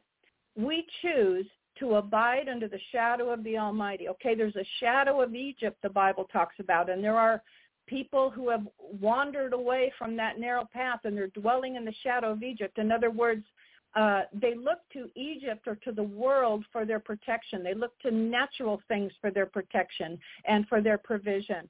But if we are abiding in the secret place, we have absolute protection there in that place. In fact, to be hidden in Christ is like wearing spiritual camouflage, okay? And when a person is abiding in that place, that spiritual camouflage, it looks like two things. Number one, it looks like humility, which is the opposite of pride. And it looks like love, which is the opposite of hate. So the enemy is filled with both, and his agents are filled with both pride and hatred. They don't know how to love, all right? So if we choose to walk in love, especially toward those who disagree with us, who misunderstand us, who mock us, who curse us, who write us off, the enemy does not know what to do with someone who walks in love, who knows how to close their mouths, okay? When we get that desire to try to speak up for ourselves in our own behalf or our own defense, learning how to walk in love, and then just close our mouths. So if God said we're more than conquerors, and he gave us that spiritual armor, and he said, you are now in the kingdom of light. This is my dominion. My kingdom is a reality, and King Jesus resides over that territory, and your righteousness, peace, and joy in the Holy Ghost, and your will and desire to walk with him in obedience and in faith, overcoming temptation. You know what? You can't but not win, beloved. If we understand that Jesus has already won, that he has given us everything that we need to plod our way through the muck and the mire of Babylon, we need to continually be in the Word of God, because he said we are triumphant. Those are his words. They're not mine. He said we are more than overcomers through Christ who loved us. And here's the thing. We are an all-volunteer army who have been drafted into the realm of the impossible, okay?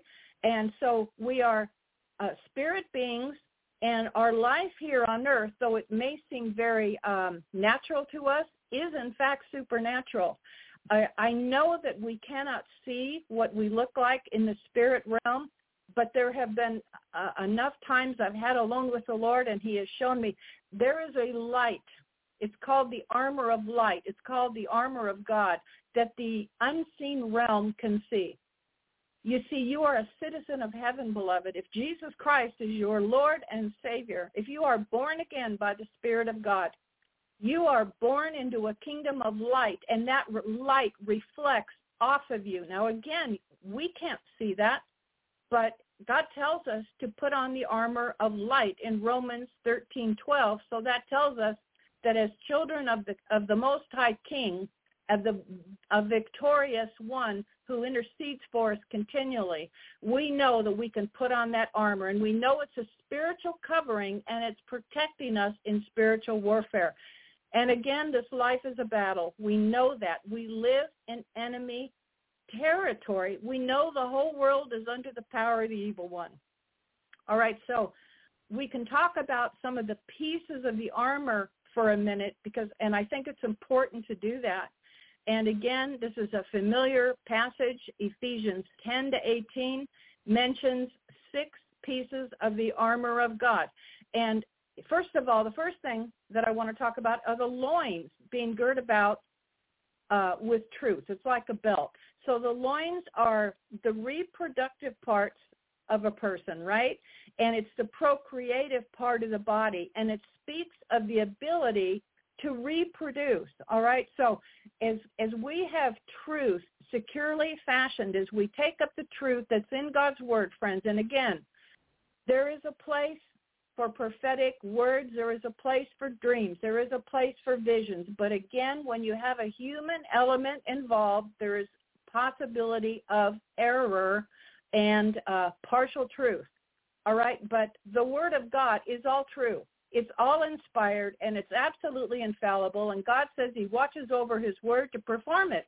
He's watching over the word he spoke over you, and he is performing it now. And the enemy wants you to believe that God can't do it or won't do it or has forgotten about you or you just don't measure up. That, number one, is a lie. So that's a voice, the lying spirit that tries to come, because if we understand that facts and truth are not the same, we can assimilate facts, we can study, we can read, we can watch videos, we can go to conferences, on and on and on. And there is a place for that, all right?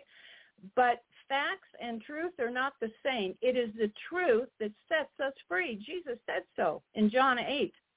And we are sanctified by the truth. He gave us birth through the word of truth. James 1:18 tells that. Did you know that? That spirit of truth found a resting place on the inside of you when God turned on the light that one day and you realized, I am lost, I need a Savior. And that truth then, by the Spirit, who Jesus called the Spirit of truth, the Comforter, he said when he comes, he's going to show you everything that is mine, and he's going to show it to you. And so those who have a love of the truth will not be deceived. Now, here's where I'm asking you to listen to me really carefully because I don't want to be misunderstood. He never told us to have a love of supernatural signs and wonders, all right? He never told us to have a love of something outside of the Word of God, okay? If it's in God's Word and a love of the truth, 2 Thessalonians 2:10, those who have a love of the truth will not be deceived. Remember the chief parable that Jesus told. He told us that was the parable of the sower.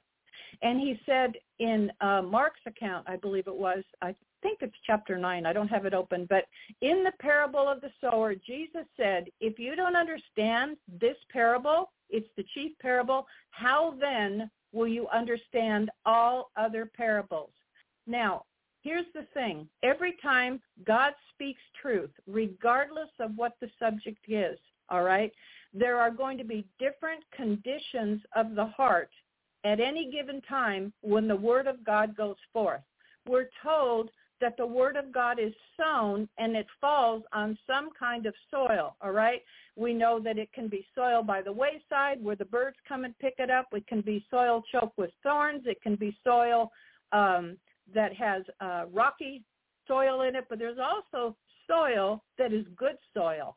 And when the seed falls on the good soil, it brings forth fruit 30, 60, 100-fold.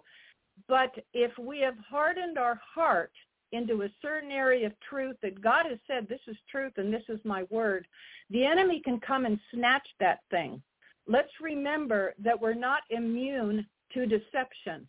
Again, the enemy does not want the people of God to hear the truth. He will try to distract you and I from reading and studying the Word of God. He will try to distract you and I from prayer, from fellowship with the saints, and from evangelism. That is what we see the early church did. This is the call of the church, the Great Commission. Again, if he can sidetrack us with distractions, to keep us out of God's Word instead of and studying God's Word, meditating on God's Word. Again, Scripture says that we are to study so that we're not ashamed, a workman, rightly dividing the word of truth. So our loins have to be girt about like a belt with truth. Amen.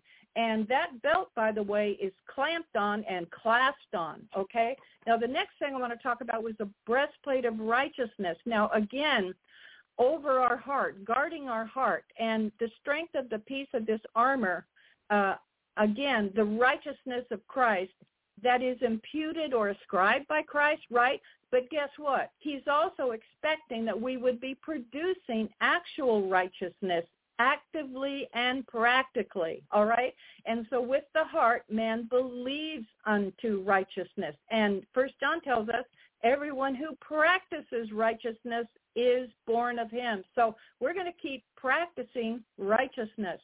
And we have to put on our feet, feet have to be shod with the preparation of the gospel of peace. That means we have to have focused preparation. God is calling us up higher, beloved. He's calling us upward. Remember in the Song of Solomon, the beloved calls to his bride, come up with me. And this is a living demonstration of walking out the grace of God.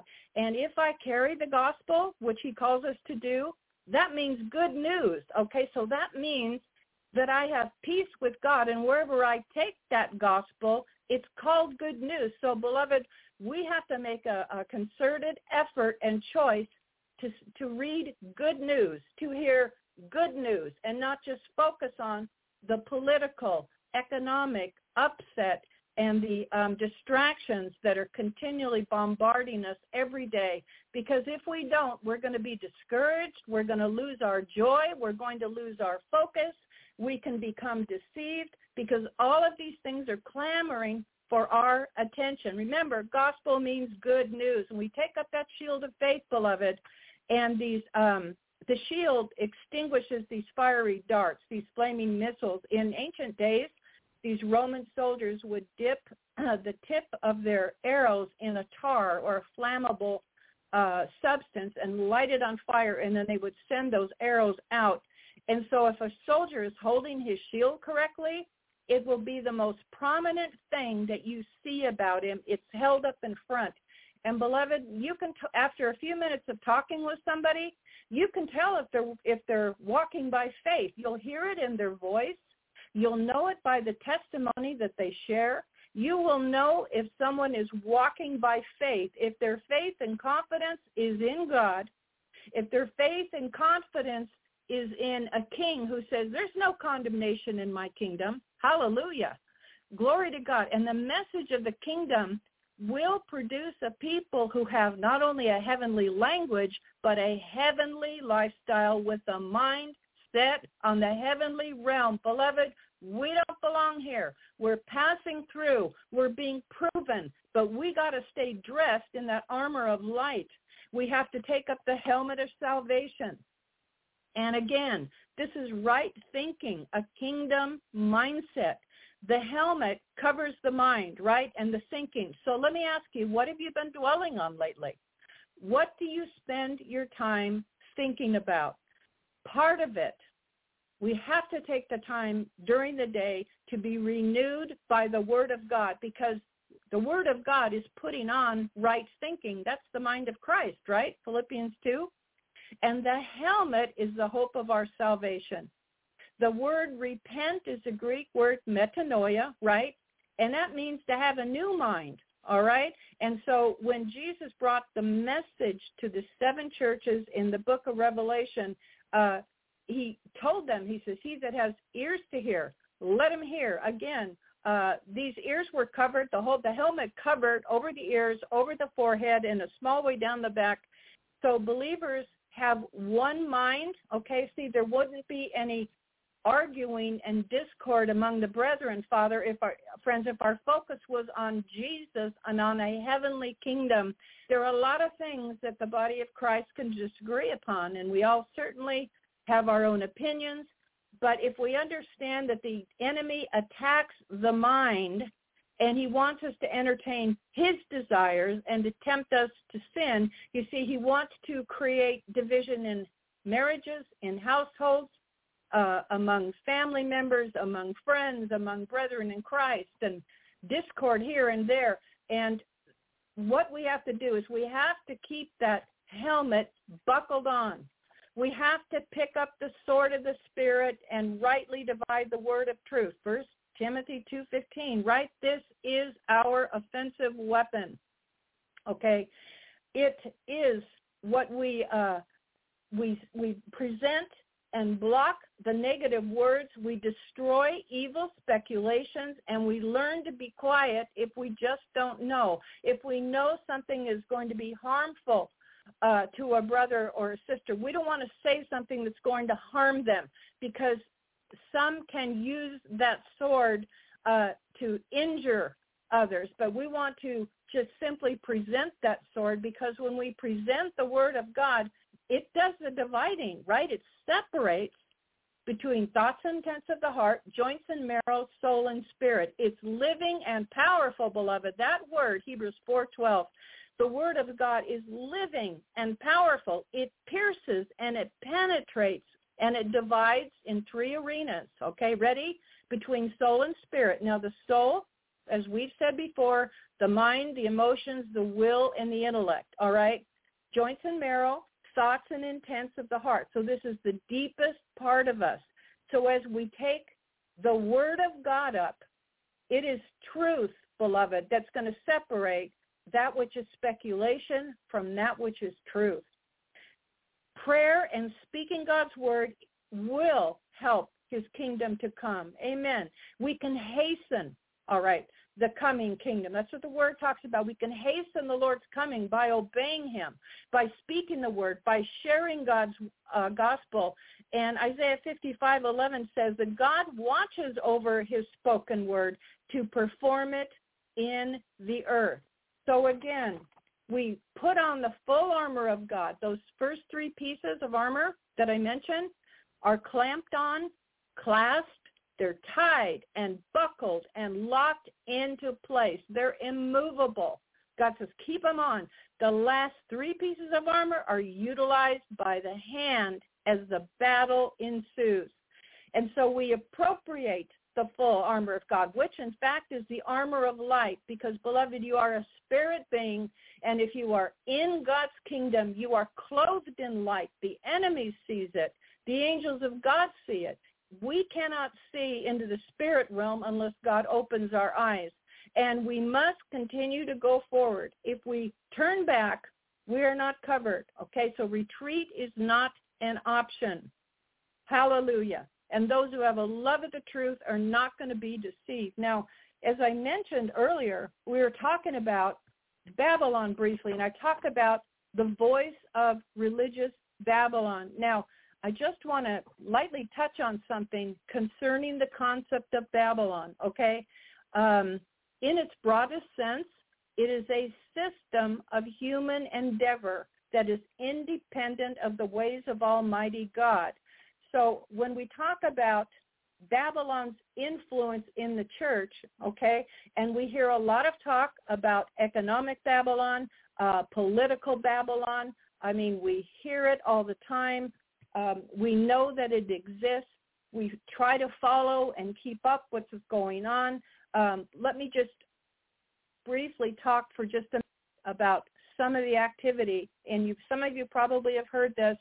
When the Secretary General of the United Nations launched the Common Agenda Policy on the Complex Global Shocks this past March.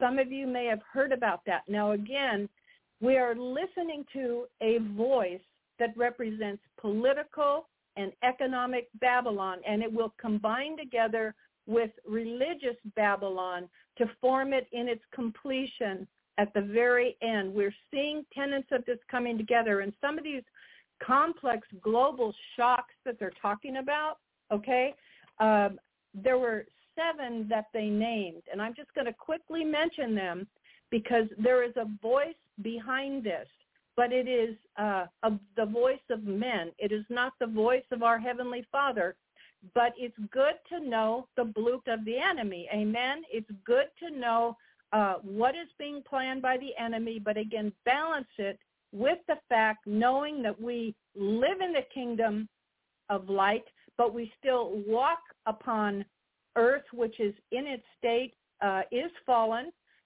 with other fallen human beings. So here we go. There were 7 that they said that they were talking about, and we know that these are things that they're planning or they would like to plan. But again, our Heavenly Father has to give the final okay. The kingdom of darkness may plan certain things, but our Heavenly Father is ultimately in control. Again, these complex global shocks. Number 1, they said watch for a major climactic event. Number 2, future pandemic coming. We've heard about that. Number 3, an event involving biological agents. Number 4, disruption to global flows of goods or people. Number 5, cyberspace and global digital connectivity disruption. We know about that. We've heard about what can happen with our infrastructure, right? 6, a major event in outer space. This was one of their complex global shocks they're trying to prepare the people for. And number 7, an unforeseen black swan event. So this was launched, and it was called our Common Agenda by the Secretary General. This was March of this year. And then, again, some of you may have heard of this, but again, we're talking about Babylon and the voice of economic Babylon and political Babylon. All right, on June 5th of this year, the Director General of the World Health Organization also made an announcement. They talked about the initiation and the certification system which they call the Global Digital Health Certification Network. This is what they plan to implement in conjunction with World Economic Forum, United Nations, World Health Organization. These organizations, which are fallen, which have been created by men, have a voice. And we're talking about recognizing these voices and not allowing these voices to dictate to us, nor to allow us to become fearful. With this Global Digital Health Certification Network, they talk about an international digitalized certification with your vaccination card, routine immunizations, QR codes, international patient summaries, digital global IDs. We've heard about that a lot. We've talked about it. But this is how their pattern, this is what they do. They create the problem, right? They're the ones that create and initiate this because they want to have order out of chaos. This is their pattern to control. First, they create the problem, right? The event, the global shock. Secondly, they tell us that they're going to find a solution to the problem, but it's really them who create the problem, and then they say they will have a solution to the problem, and then they offer the solution, and they become the saviors of the problem. Now, when we're talking about Babylon and the concept of Babylon being a system of human endeavor, this is what man does independent of the ways of Almighty God. So Mystery Babylon is also called the woman, okay? And so that refers to an international power, for by her magic spells and sorceries, all of the nations were deceived. And Babylon, as you know, invented magic, and every occultic practice can be traced in some form back to ancient Babylon. And for those of you who have read the passage in Genesis in chapter 10, you can go back and look at it later, but I want to bring up the name Nimrod because there's something interesting here. Nimrod was a mighty hunter before the Lord. In fact, in description of his name, we find the word mighty comes up something like 4 times, and he is like the God of this world who hunts for the souls of men. So he organized a revolt in defiance of God's will, okay? And he is a type of the Antichrist, the last great world leader. And it was Nimrod, okay, who instituted a new idolatrous worship, and he built a world empire to be a center of unity over which he would be king over all the people. And the people said this way back in Genesis. And I tell you what, there's nothing new under the sun, right? This is what they said. Let us build for ourselves a city and a tower whose top will reach into heaven, and let us make for ourselves a name. So the natural man, the fallen nature of man, says we want to get together and build ourselves something. We want to build ourselves a city and a tower that's going to reach heaven. And originally, and at that time, Babylon was means confusion, but it was also called the gate of God, for man wanting to build a monument on earth for the glory of man, okay? And so, again, it encompasses the political, the economic, and the religious together as it forms a complete thing in the term that we use, Babylon. Now, in Isaiah 14, we read about the king of Babylon, and the king of Babylon is referred to in the King James as Lucifer, other translations as the star of the dawn. Now, we know Jesus is the bright morning star, but again, Lucifer and the enemy being the counterfeit. It was his desire to ascend into heaven, and that's what he said. I will ascend into heaven. I will exalt my throne above the stars. I'm going to sit upon the mount of the congregation in the sides of the north. I'm going to ascend above the heights of the clouds. I'm going to be like the Most High. And so this individual, Nimrod, is an interesting representation because he wanted to be lifted up. They wanted to build their own tower that would reach to heaven. This would again, speak to us even of Babylonian ministry and religious Babylon as it applies there. So it's full of deception. It's full of false teaching, Babylonian practices, and sadly to say, the Babylonian church services have become little more than social clubs or even centers for entertainment. There are those who attend religious services out of a sense of duty or to appease their guilty conscience, and religious Babylon will offer a false sense of security for those within its system.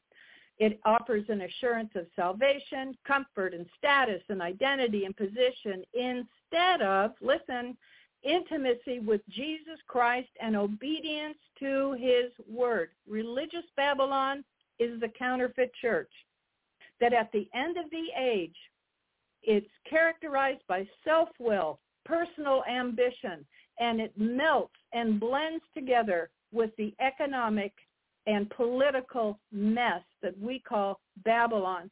And I also want to just share, too, as well, that there are many teachings. There is error that has come into religious Babylon.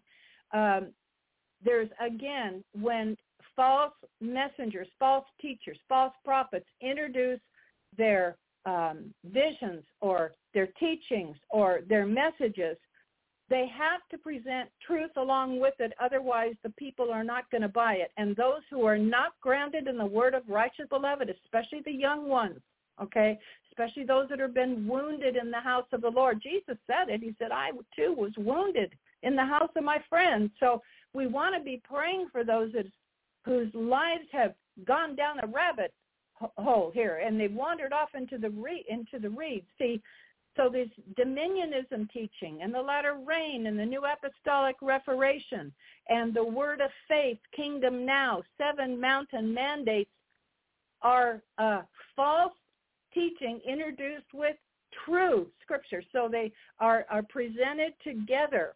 And 2 Peter 3:16 tells us that it's the untaught and the unstable who distort the scriptures.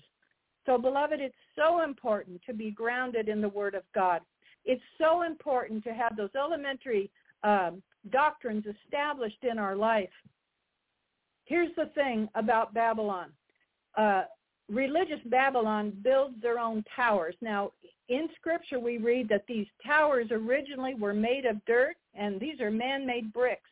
This is what Babylon is building into the wayward church today. Now, there is a remnant church. There is a faithful church that is coming out of Babylon. And when I mean coming out of Babylon, I don't mean you move or leave the United States, okay? I'm talking about something beyond a geographical location or one nation, because this is a spirit that has permeated the entire world. This is worldwide. This is not limited to one nation. So towers made of dirt, which are man-made bricks, and they use slime or tar for false protection. So monuments and houses that are built as a tribute to the talents of man within the church are built upon the sand of the earth, and they're sinking. I'm telling you right now, they are sinking.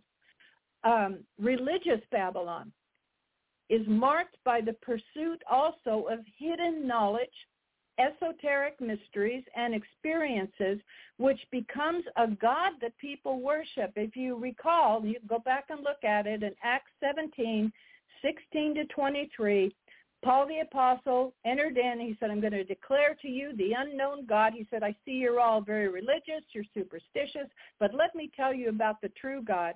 You see, what's happened now with the wayward church, with the church of Laodicea, religious Babylon, which is a spirit, there is a practice that is pretty widespread now, and this would be good homework for all of you listening, okay? So I'm going to challenge you to do your own study here and look up what Gnosticism is and mysticism, because, beloved, I'm telling you, it's everywhere. Paul encountered this when he was at Mars Hill. There was a combining of some of the tenets of Greek philosophy, Oriental mysticism, and there's also Talmudic Judaism that has entered into the church, and there are tenets of Christianity combined with all of this stuff, with the mysticism, with Greek philosophy. And so Gnosticism is the combination of this. And Jesus alluded to this through the prophet Isaiah 2:6. He talked about his people that have been entered in, engaged with the practices of the East. That's what he was talking about. So what we have now today, religious Babylon has become a destitute vineyard. Jeremiah 2:21 and Isaiah 5 talks about it. It produces worthless grapes. So the institutionalized religious church systems have produced briars and thorns instead of good fruit. So what happened, God says in this Jeremiah 2:12, is the choice vine has become the degenerate shoots of a foreign vine. God said, I planted the word here. What has happened? Well, man's influences come in and said, we want to build church our way. We want to do it our way. And we want to bring in all these other tenets, and we want to be all-inclusive. We want to be man-centered. And that sounds just like Laodicea, doesn't it? You see, this false Babylonian church that many attend, and please don't misunderstand me, there's a place to enter in to the assembly of the saints, but they're far and few between. But I tell you, God will connect you with faithful people, and he will connect you to a fellowship of believers, whether it's in a home, in a building, or online, if you seek him. Because what's happened is, in the church of Laodicea, in religious Babylon, there is no brokenness. There's no call to repentance. There's no true encounter with the living Christ. There's no change in character, no new desires. There's no cross. It is a crossless church that Jesus told us about at the very end of the age. In fact, we all know that Jesus did not give a single word to commend the Laodiceans because they were a reflection of that worldly culture in which they live. We need to understand that religious Babylon is seeking to increase itself in power and position, in riches and in numbers. And Jesus himself is our true covering, by the way, beloved. And if you are a married person, if you are a wife, your husband is your head, your covering. But ultimately, Jesus is your covering. So don't let any minister of Babylon tell you that you need to support them financially because they are entitled to your financial support. And in fact, many of them are hirelings and wolves. All right? So there are true, godly under-shepherds who are truly seeking to feed the sheep. They don't beat the sheep. They feed the sheep, and they're becoming strengthened. So the faithful shepherd is worthy of support. That's 1 Timothy 5:17 and 18. But the hirelings and the wolves of Babylon who have entered the church, who are trying to manipulate God's people, don't allow it to happen. Ask the Lord to help you to recognize the voices of the hirelings. Ask him to help you to recognize the voice of the wolves. So you may not even have known that individual was a wolf. So Babylon and religious Babylon, what's happening now is we're seeing it in the political realm and the economic realm. It pressures people, okay? So that same spirit of pressuring, pushing the people to give allegiance, okay, to their laws and their doctrines by imposing restrictions upon them or binding them to men and their organizations instead of releasing them to obeying the leading of the Holy Spirit. Is that not happening in the political realm? Absolutely. Is that not happening through the World Health Organization? You see, it's a similar spirit, but it's manifesting in different places, but it's still from the pit. Now, I want to share something, and again, I'm going to ask you to listen very carefully. I don't want to be misunderstood here. Sometimes we are. Jesus told us to come unto him, Matthew 11:28, not unto the church. I'm going to repeat that. Jesus said, come unto me, all you who labor and heavy laden. I will give you rest. He did not say, come unto the church. The church is not the answer. Do you understand that? Jesus is the answer. All right? We are to be witnesses for Jesus, not for the church. All right? I have to say that again because I want to be understood. We are to be witness for the person of Jesus Christ, the author of our salvation, the author and finisher of our faith. You see, Babylon's influence has helped to create the condition of Laodicea, which is a mess, okay? The church does not replace the king. Hallelujah.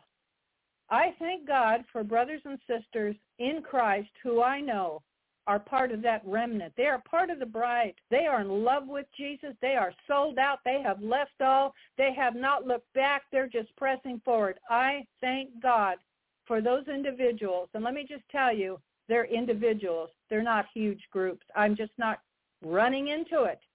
You see, Laodicea, as we know, has embraced that wide road that leads to death.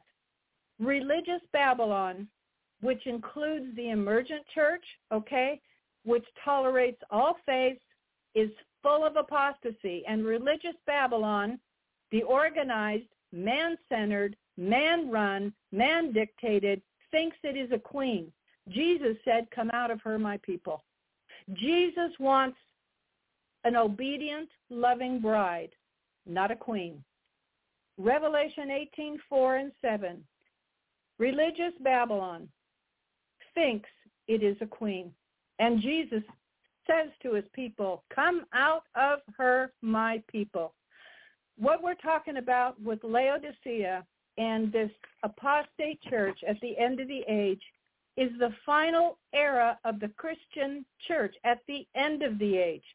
And it represents the prevailing conditions of today, and one that is compromising with the world. It's a worldly spirit, right? It's a church that loves to be entertained. It's a church that doesn't want to offend anybody. And Laodicea actually is a spiritual state of being. It is the religious climate, get ready, for the mark of the beast. Oh, God help us. Laodicea means, that word means, the people's opinions or the people's rights. You see, it is marked by a wide road, an all-inclusive, man-centered gospel which appeals to the masses.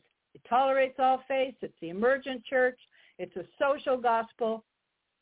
And this church rejects the personal application of the cross. It doesn't preach the full counsel of God. As we know, Laodicea had considerable wealth in those days in the ancient world, and it was prosperous, was known for its banking operations, its commercial activity, and had a school of medicine also. And it, like Nimrod, some build themselves a city, Babylon, a tower, a ministry, and their own name, reputation, through human strength and wisdom, which is the mark of man. All right? So we're talking, too, about a church that's going to be absolutely blinded to the mark that is ultimately going to come, as the mark of the beast will be required by those who want to buy and sell. Now, this city, okay, of Laodicea didn't have any of its water source of its own. So when Jesus recorded this in the book of Revelation, when he gave this message to the Apostle John, he wrote about the 7 churches. The people at that time understood Laodicea, what the environment was like, what the terrain was like, or what the people were like. That city actually had no source of water for itself, okay? The city of Colossae supplied cold water to its citizens, and Hierapolis supplied therapeutic hot water to its citizens. So an aqueduct actually was built in Laodicea, which piped in water sources, okay, from both Colossae with cold water and Hierapolis with therapeutic hot water. But by the time it reached the citizens of Laodicea, the water itself was lukewarm. The lukewarm water of Laodicea, it wasn't hot or cold. And so the lukewarm state is a mark of spiritual decline. So it's speaking about a self-sufficient, complacent people who had lost their true Christian witness, their godly influence. So that voice of Babylon has permeated religious institutions who impose their own traditions, right? Their own rituals, their own bylaws, and their outward observations. But again, we have to read what God's word says. We don't abide by laws and doctrines and creeds that men have written. According to the new covenant, we don't keep the Sabbath by attending church meetings on a certain day. We keep God's law by walking in love when we enter into a living relationship with Jesus Christ, who is our Sabbath rest, according to Romans 13. Here's the thing. The influence of religious Babylon in our modern churches now, what has happened is it's caused fellowship of believers to turn themselves into corporate businesses according to the laws of the state. So what happens? They become a creation for the state. So when a quote ministry becomes a legal corporation, it's governed by men, right? And then it becomes product focused with programs and services. It becomes success driven and profit oriented. Matthew 21. This sounds like some of the programs we can turn on television and watch, called Word of Faith teaching, which is error, dominionism, the prosperity gospel, which is error. Again, religious Babylon is marked by certain things, and certainly we can see it with Laodicea. Laodicea was marked by a wide road, okay? So that's what it looks like. It's not narrow, okay? It is a wide road, whereas the bride, as the one who's overcoming, is walking a narrow road. And let me tell you, it's a lonely road. And I know that you know that. Laodicea was marked by the human strength and wisdom of man. It also was known for its manufacturing for clothing. The sheep which grazed around the city were famous for the wool they produced. So God sees the fleecing of his sheep through some of these so-called ministries. But God's priesthood is clothed with linen, not with wool. You see, wool is a mark of that which causes sweat, and it comes from a beast. It was also famous for its school of medicine, and the medicine which was produced there was for the healing of eyes and ears. That's why Jesus said, you have need for some eye salve. You know, the people understood that there was medicine actually produced there in Laodicea. And this, again, is defining the church at the very end of the age, the final era of the Christian church. And Jesus sadly doesn't have a single word to commend this church, which in fact has been permeated by the spirit of Babylon, the voice of religious Babylon, which is combining and will be combined in its completion at the very end prior to his return. The mark, again, that Jesus spoke about, I think we probably all can remember. He said, I'm about to vomit you out of my mouth unless you repent. He's pretty clear here. He doesn't skirt around. He doesn't try to make it more palatable for any of us. He said of this condition that I've been talking about, he said, you're wretched, you're miserable, poor, blind, and naked. You need to repent. They'd left their first love. Religion was dictating to them as it's dictating to many people. Many of us have come out of religious Babylon. I have shared previously that I was raised a Catholic and went through Catholic school, and it wasn't until my early 20s when I was born again that God turned the light on, and then I was able to see that religion dictates three things, okay? It dictates where, when, and how to worship. But as we go on in our walk with Christ, we realize church is not a building, all right? Church is a living organism. It's people, living stones. You see, true worship is not related to a location, right? True worship, beloved, is a cry of the heart. It is a lifestyle. And it is crying out to the Lord, asking him to deliver us from the God of this age and from anything that we still are carrying within us, the residue of perhaps belonging to an institution, or the residue of having come out of false teaching, or the residue of still clinging to something that is absolutely not scriptural. You see, false teaching and the spirit of error has marked Laodicea. Again, false teaching is a mixture of truth and error.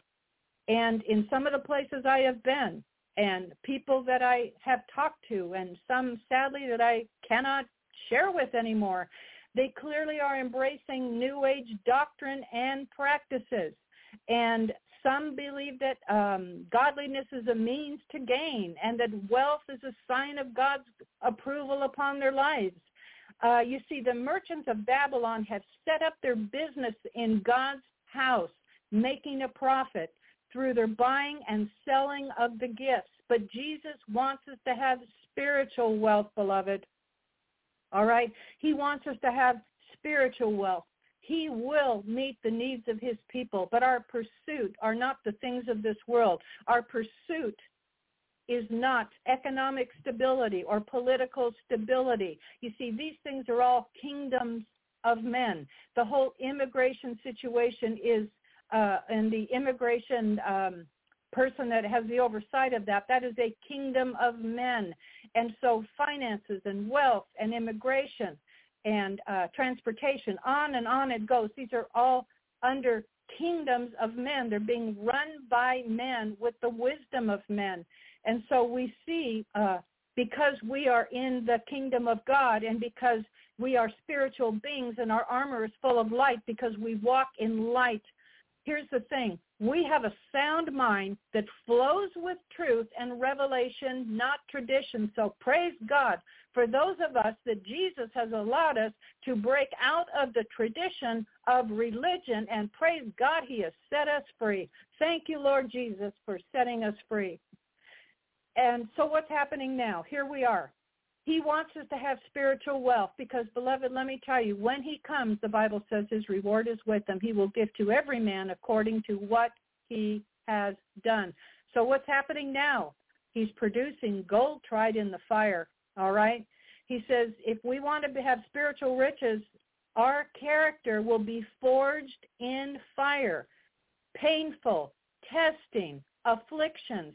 You see, real spiritual treasure has to be exchanged for the counterfeit. We can't serve both God and mammon. Gold in Scripture is symbolic of purified faith in the divine nature. We know that. So God has to thoroughly purge us from the dross of our own ways. 1 Peter 1:7 says that. So when we think about the gold, and we hear a lot of people talking about it's a good idea to invest in gold, and for some, perhaps that's what the Lord would say. But again, what is our focus? We have to talk about focus here. We're talking about spiritual wealth and gold tried in the fire. That has to be our focus, beloved, not the things of the earth. It has to be our focus, our kingdom focus, because we are a people who live with the precious privilege of sharing a gospel. And it's a supernatural life, how he sustains us and he keeps us going and he gives us joy in the midst of our trials. And it's ministered by a supernatural people. Now, you may not feel so supernatural, but let me tell you, the Spirit of the Lord dwells in you. If you belong to Jesus Christ, he loves you, he cherishes you, and he has confidence of the Holy Spirit living in you. And so when Jesus said, you need white raiment, Laodicea, all right, again, because the people knew that there was sheep that were being raised in that area, and they understood the whole wool concept and the linen, the Lord wants us to place our focus on the linen of his righteousness. And that white linen is needed to cover the shame of our naked condition. Now, we may not feel naked, but Jesus said, you're wretched, miserable, poor, blind, and naked. So until he changes us, beloved, that's what we are. He has to clothe us with himself, cover us with linens of righteousness through the blood of Jesus Christ, and the false coverings of Babylon will be exposed. In fact, we know what happened with Achan back in the book of Joshua. He coveted and he took a Babylonian garment, and it brought judgment all over the place. God said, I don't want it in your house. I don't want anything of Babylon in your house. And you see, these false coverings will be exposed, okay? Fig leaves are unacceptable. I heard someone put it this way, fig leaves. Vegetarian underwear. I thought that was pretty clever. Vegetarian underwear, fig leaves, right? But God says it's unacceptable. The only thing that can cover you is the blood of Jesus Christ, the linens of righteousness, and the garments of salvation. Babylonian garments and practices and so on and so forth are forbidden according to God's word. And then finally said iSolve, and we talked briefly about iSolve because there was a school that compounded medicine there at Laodicea, so the people knew about the iSolve. Now here's the thing. Remember blind Bartimaeus? Okay? He cried out, Son of David, have mercy on me. Bartimaeus knew he was blind, right? Mark 10. But sadly, the Laodicean church and the Babylonian religious Babylon does not know that they are blind. And that itself is a divine judgment. It's one thing to know you are blind, but it's another thing to think you see, but you can't, that you are in fact blind. Jesus, as you know, referred to the scribes and the priests as and he was trying to exhort the people. He said, don't follow them. He said, the blind lead the blind, and they both fall into the ditch. So the Laodicean church or individual, okay, again, that's every one of us until Jesus begins to do a deep work within us, okay? And boy, those eyes of flame, he has eyes that are like flames of fire. We read about that in the first part of the book of Revelation. Those eyes can see everything, beloved. I'm telling you, it's like his feet are burning like brass in the fire. His eyes are like flames of fire. Nothing gets past him, all right? We don't play games with the King of Kings and the Lord of Lords. He means business. He wants us to wake up, and he wants us to be able to see and understand that we too can be deceived. If we don't ask him to expose deception, we probably won't see it. We have to ask him to give us eyes to see, all right? The Laodicean individual does not know they are blind. They need to discern their present condition, to see revelation truth, to perceive and interpret what is being revealed in this hour by the Holy Spirit. The eyes need to be anointed for healing.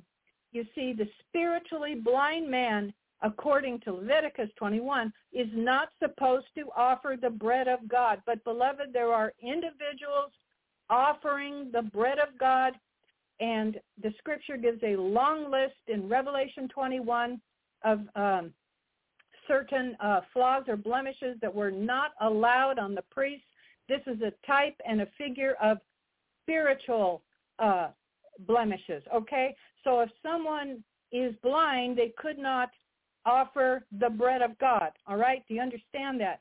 So Jesus says you have to have eyes to see. And if you're not discerning all of these voices, how then can you feed the people? How then can you tell them, thus saith the Lord, if you haven't been meditating day and night in the Word of God? Now, again, please hear me carefully. The lukewarm believer, all right, apostate religious Babylon does not sense any need to be broken or contrite because, you see, they think they know, they think they see, and they're not stirred by a conviction of sin. And they won't hear or receive a piercing message. No, they don't want to hear it. You're too judgmental. You're unkind. You're too narrow-minded. No, you see, it's because people are accustomed to a seeker-friendly, politically correct, self-serving, watered-down gospel of ease and convenience. This is a mark. Notice that word. I'm saying it again. This is another mark that distinguishes Laodicea. It's lost its salt and its light. And instead of being salt, right? And salt we know is a preservative, which flavors food, and it also keeps it from spoiling. What happens, Jesus said, if salt loses its savor, he said it's worthless. Worthless salt is cast out and trampled underfoot, Matthew chapter 5. Now that is tough, but Laodicea was given a very strong rebuke. And we're told, if we read that scripture, and I know that you have, we are seeing that Jesus is knocking. Okay, he's knocking. He will not force his way into our lives, into our fellowships, into our relationships. He must be invited, and he wants to sup with us. That word sup refers to the evening meal. So that's the main meal of the day in which people would linger and fellowship and so on. So he's looking for a contrite, repentant heart, because that's what's needed to lead to intimate communion and relationship with him. Friends, if the brokenness is not there, if the repentance is not real, if there's no true encounter with the Lord Jesus Christ, if there's no change, if there's no picking up of the cross, therefore there can be no true worship in spirit and in truth. And we talk about how important it is to enter into worship with the Lord, and we do, and it's a lifestyle. We praise him and we thank him for his goodness. But there are conditions here, and there are drastic measures that God is having to use to awaken the lukewarm. And my husband and I were talking earlier. We are talking to a lot of people who are waking up. And my husband initiates a lot of conversations with people. He's a really friendly guy. In fact, he's always talking to strangers. And our son made the comment one day. He said to me, he says, "Mom, does Dad know that guy?" I said, "No." He just starts talking to people. He finds a certain common ground, and then he'll share something. God will allow him many times just to drop a little seed in, a little seed of gospel truth in there. So you see, Jesus is using drastic measures, and so we're going to be seeing things happen to the economy, to the infrastructure, to the banking system, in the political situation that we have to endure, and this mess that we have to listen to. I'm telling you, it's a swamp. On the inside out, every party, I'm sorry, but these are kingdoms of men, folks, and they are polluted, and they are filthy. All right. I know some of you might get mad. It's okay. I'm used to it. It won't be the last time.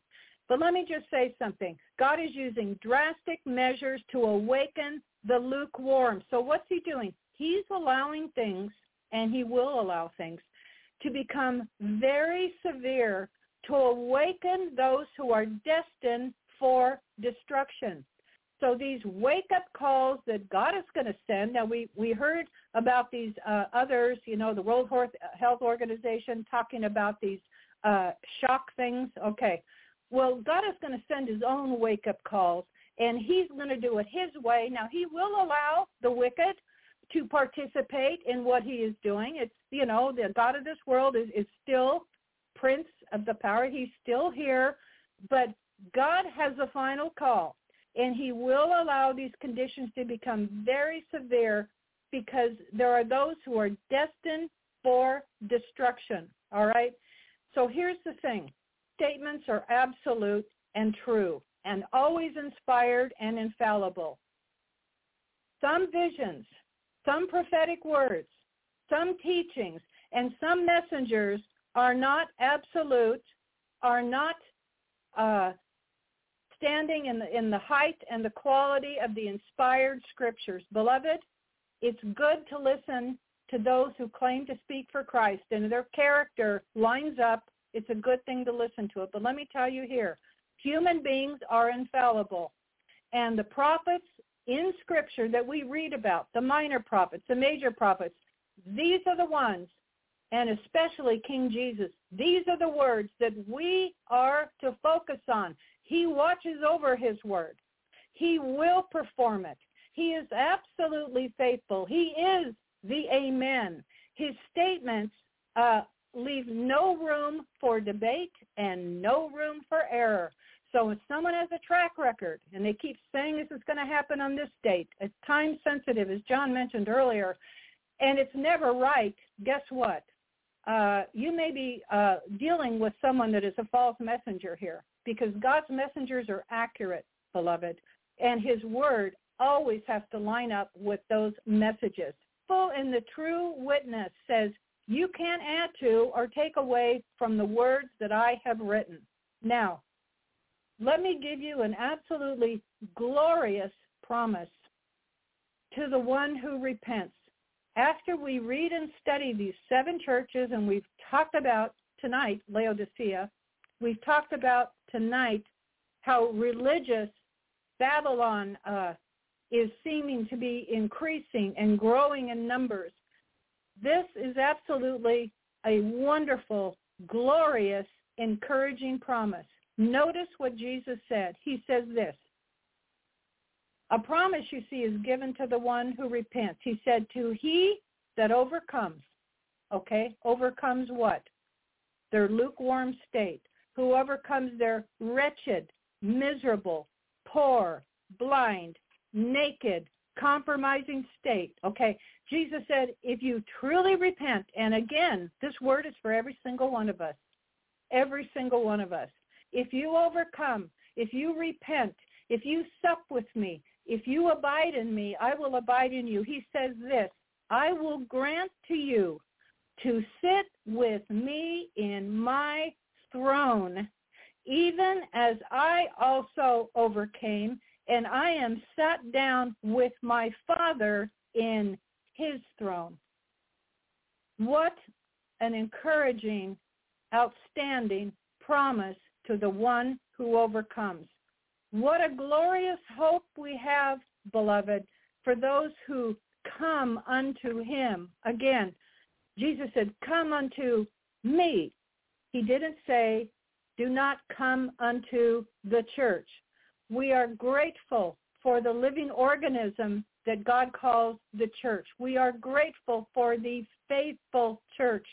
But I'm hoping tonight that you see the distinction and you'll be able to understand that there is a division taking place. There is a separation that has begun between wise and foolish virgins. Jesus has already set the plumb line in the midst of his house. Jesus is already describing what the apostate woman looks like, but he also describes what his bride looks like, what his faithful church looks like. Because you see, the apostate still enters in and enjoys the spiritual competition and performance, because religion is performance-driven. But the trait of the bride, you see, the one who loves him and is walking on that narrow road, she doesn't seek to impress the others, okay? So the voices saying, come and join this organization and agree to our bylaws and our doctrines and our practices and our rituals. You see, she says, no. She said, I'm not going to adhere to your organization. I am going to cling to the person of Jesus Christ. Because you see, Babylon, whether it's economic Babylon, religious, or political Babylon, utilizes guilt and manipulation in an attempt to control others to do their will. But you see, the faithful church, the faithful bride, walks in love and releases others to do the Father's will, whereas the apostate promotes and builds their own kingdom. The faithful bride seeks the eternal kingdom of God. And while the apostate may have her fellowship among the multitudes and is partying and hanging out with the multitudes, you see, her fellowship, she goes alone outside the camp. That's where Jesus was crucified, beloved. Jesus was crucified outside the camp.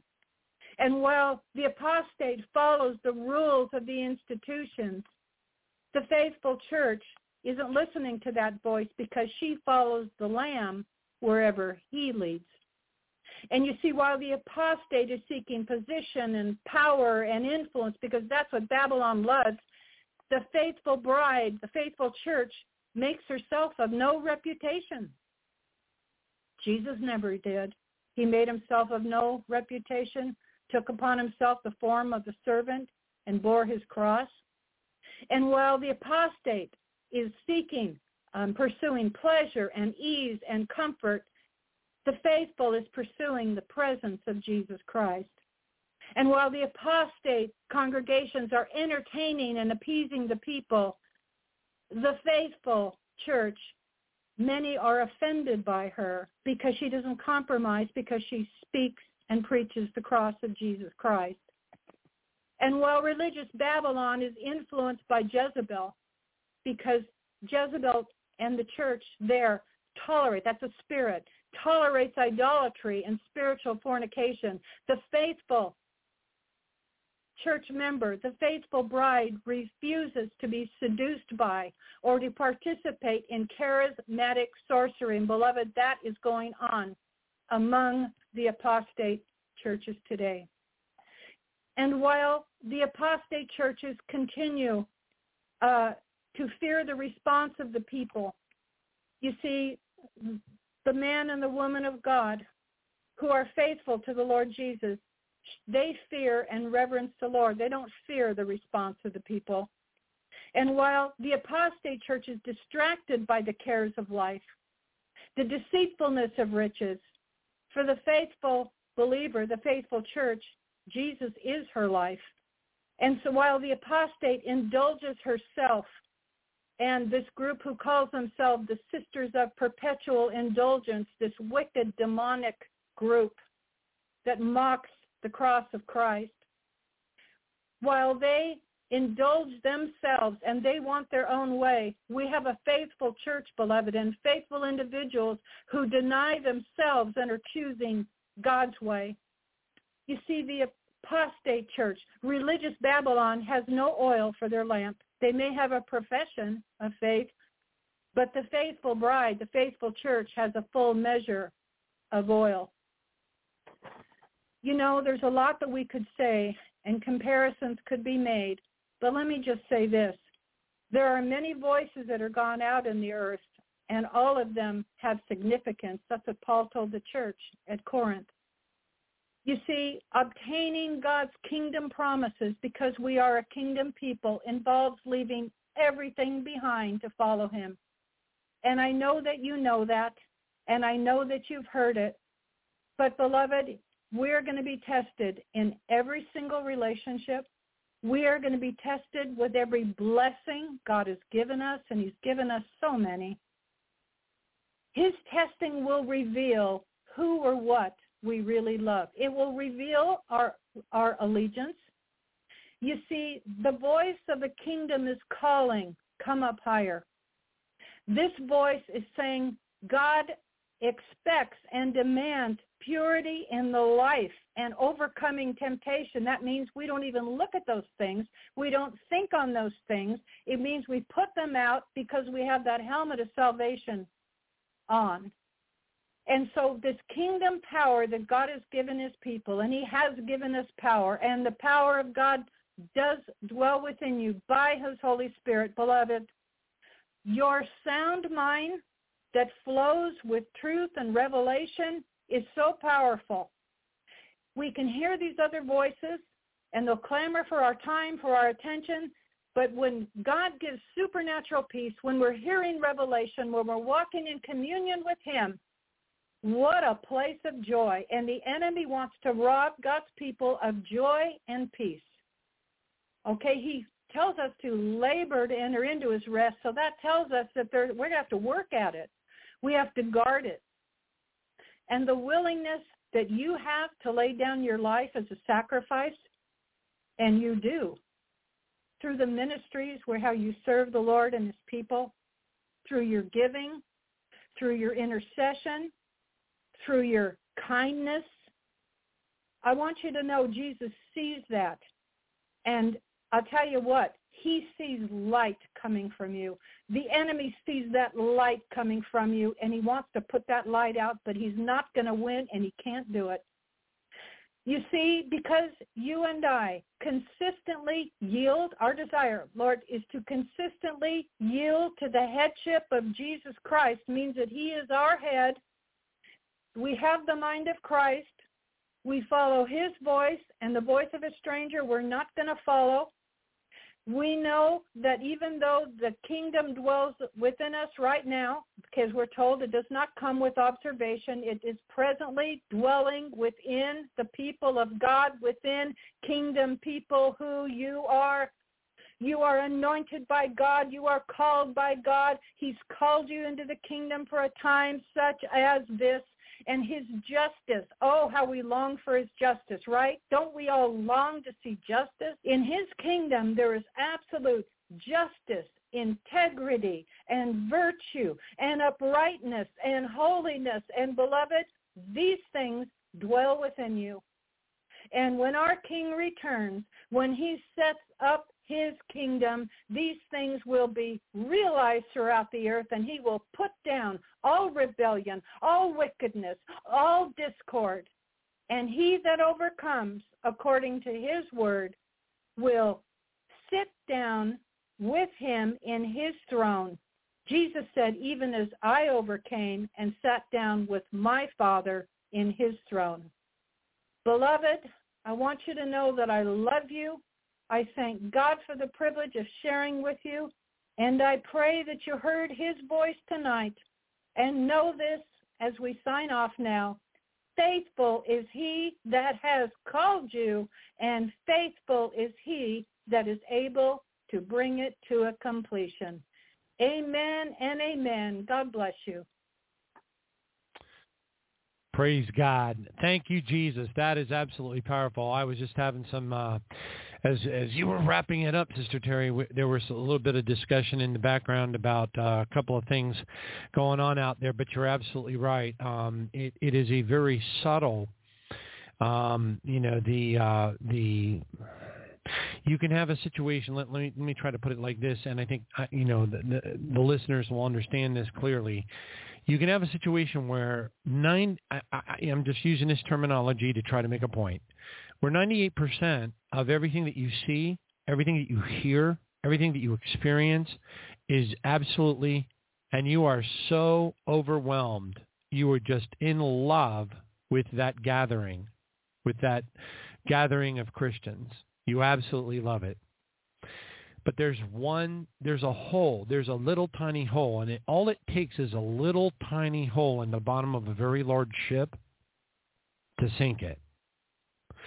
And unfortunately, we've come to a time today where some of the holes are giant. I mean, they're just flagrantly in your face, unbelievably giant. I mean, just to hold up as an example, the splitting of the Methodist ministry faith over, whether or not homosexuality is allowed in the church or whether or not it isn't. But anyway, the stuff that's going on out there, the debates, they're even talking about having artificial intelligence rewrite the Holy Bible to make it the way that they want it, all encompassing, all accepting, all, personally, I don't want to be introduced to a version of Jesus that isn't convicting. When I watch Jesus on the big screen, I want to see the Jesus that I see when I read the Gospels, where he comes in and said, and where he lays down the law. I don't want to use the term law as in Old Testament law, but what he does is he raises the bar. And he says, you may have heard that it was okay to do this and this, but I say...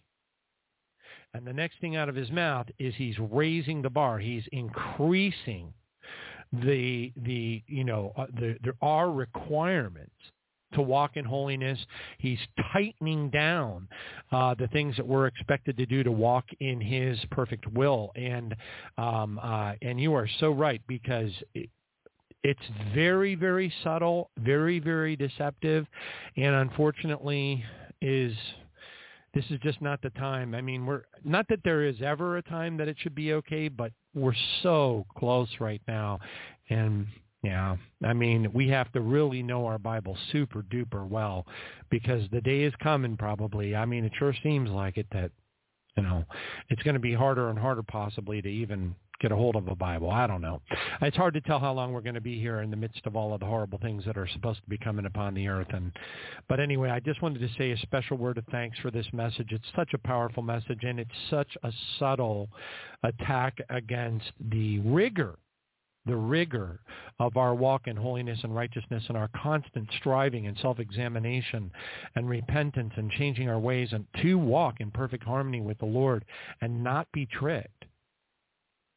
So easily done by the words of the people that are in any particular church building that you may attend. You really, really got to read your Bible on your own, to Terri's point. And she's right, because that's when the Lord will embed that truth into your heart and it'll convict you. And you will change your ways, you will repent, and you will become closer to him as a result of it. And that's exactly what our walk in sanctification is all about. Thank you, Terri, so much. What a really important message this was tonight. God bless you for joining us. Well, thank you, John, and God bless all of you. God bless you all. Thank you for joining us tonight. It's Sunday, June the 18th, and we will see you Wednesday night at 7 p.m., Lord willing. God bless you all. Thank you for joining us. Thank you, Terri. Powerful, powerful message. God bless you.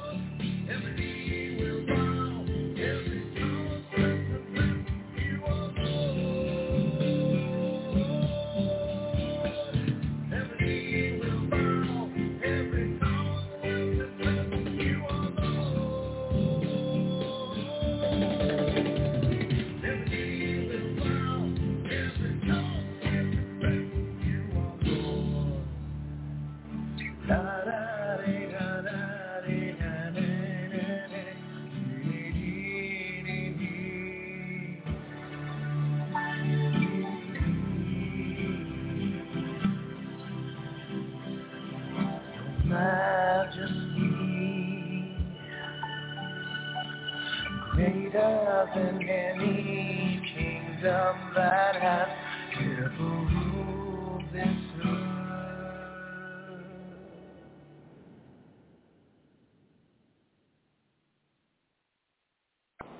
I shall lift my obedient children to the clouds, for they shall see my glory.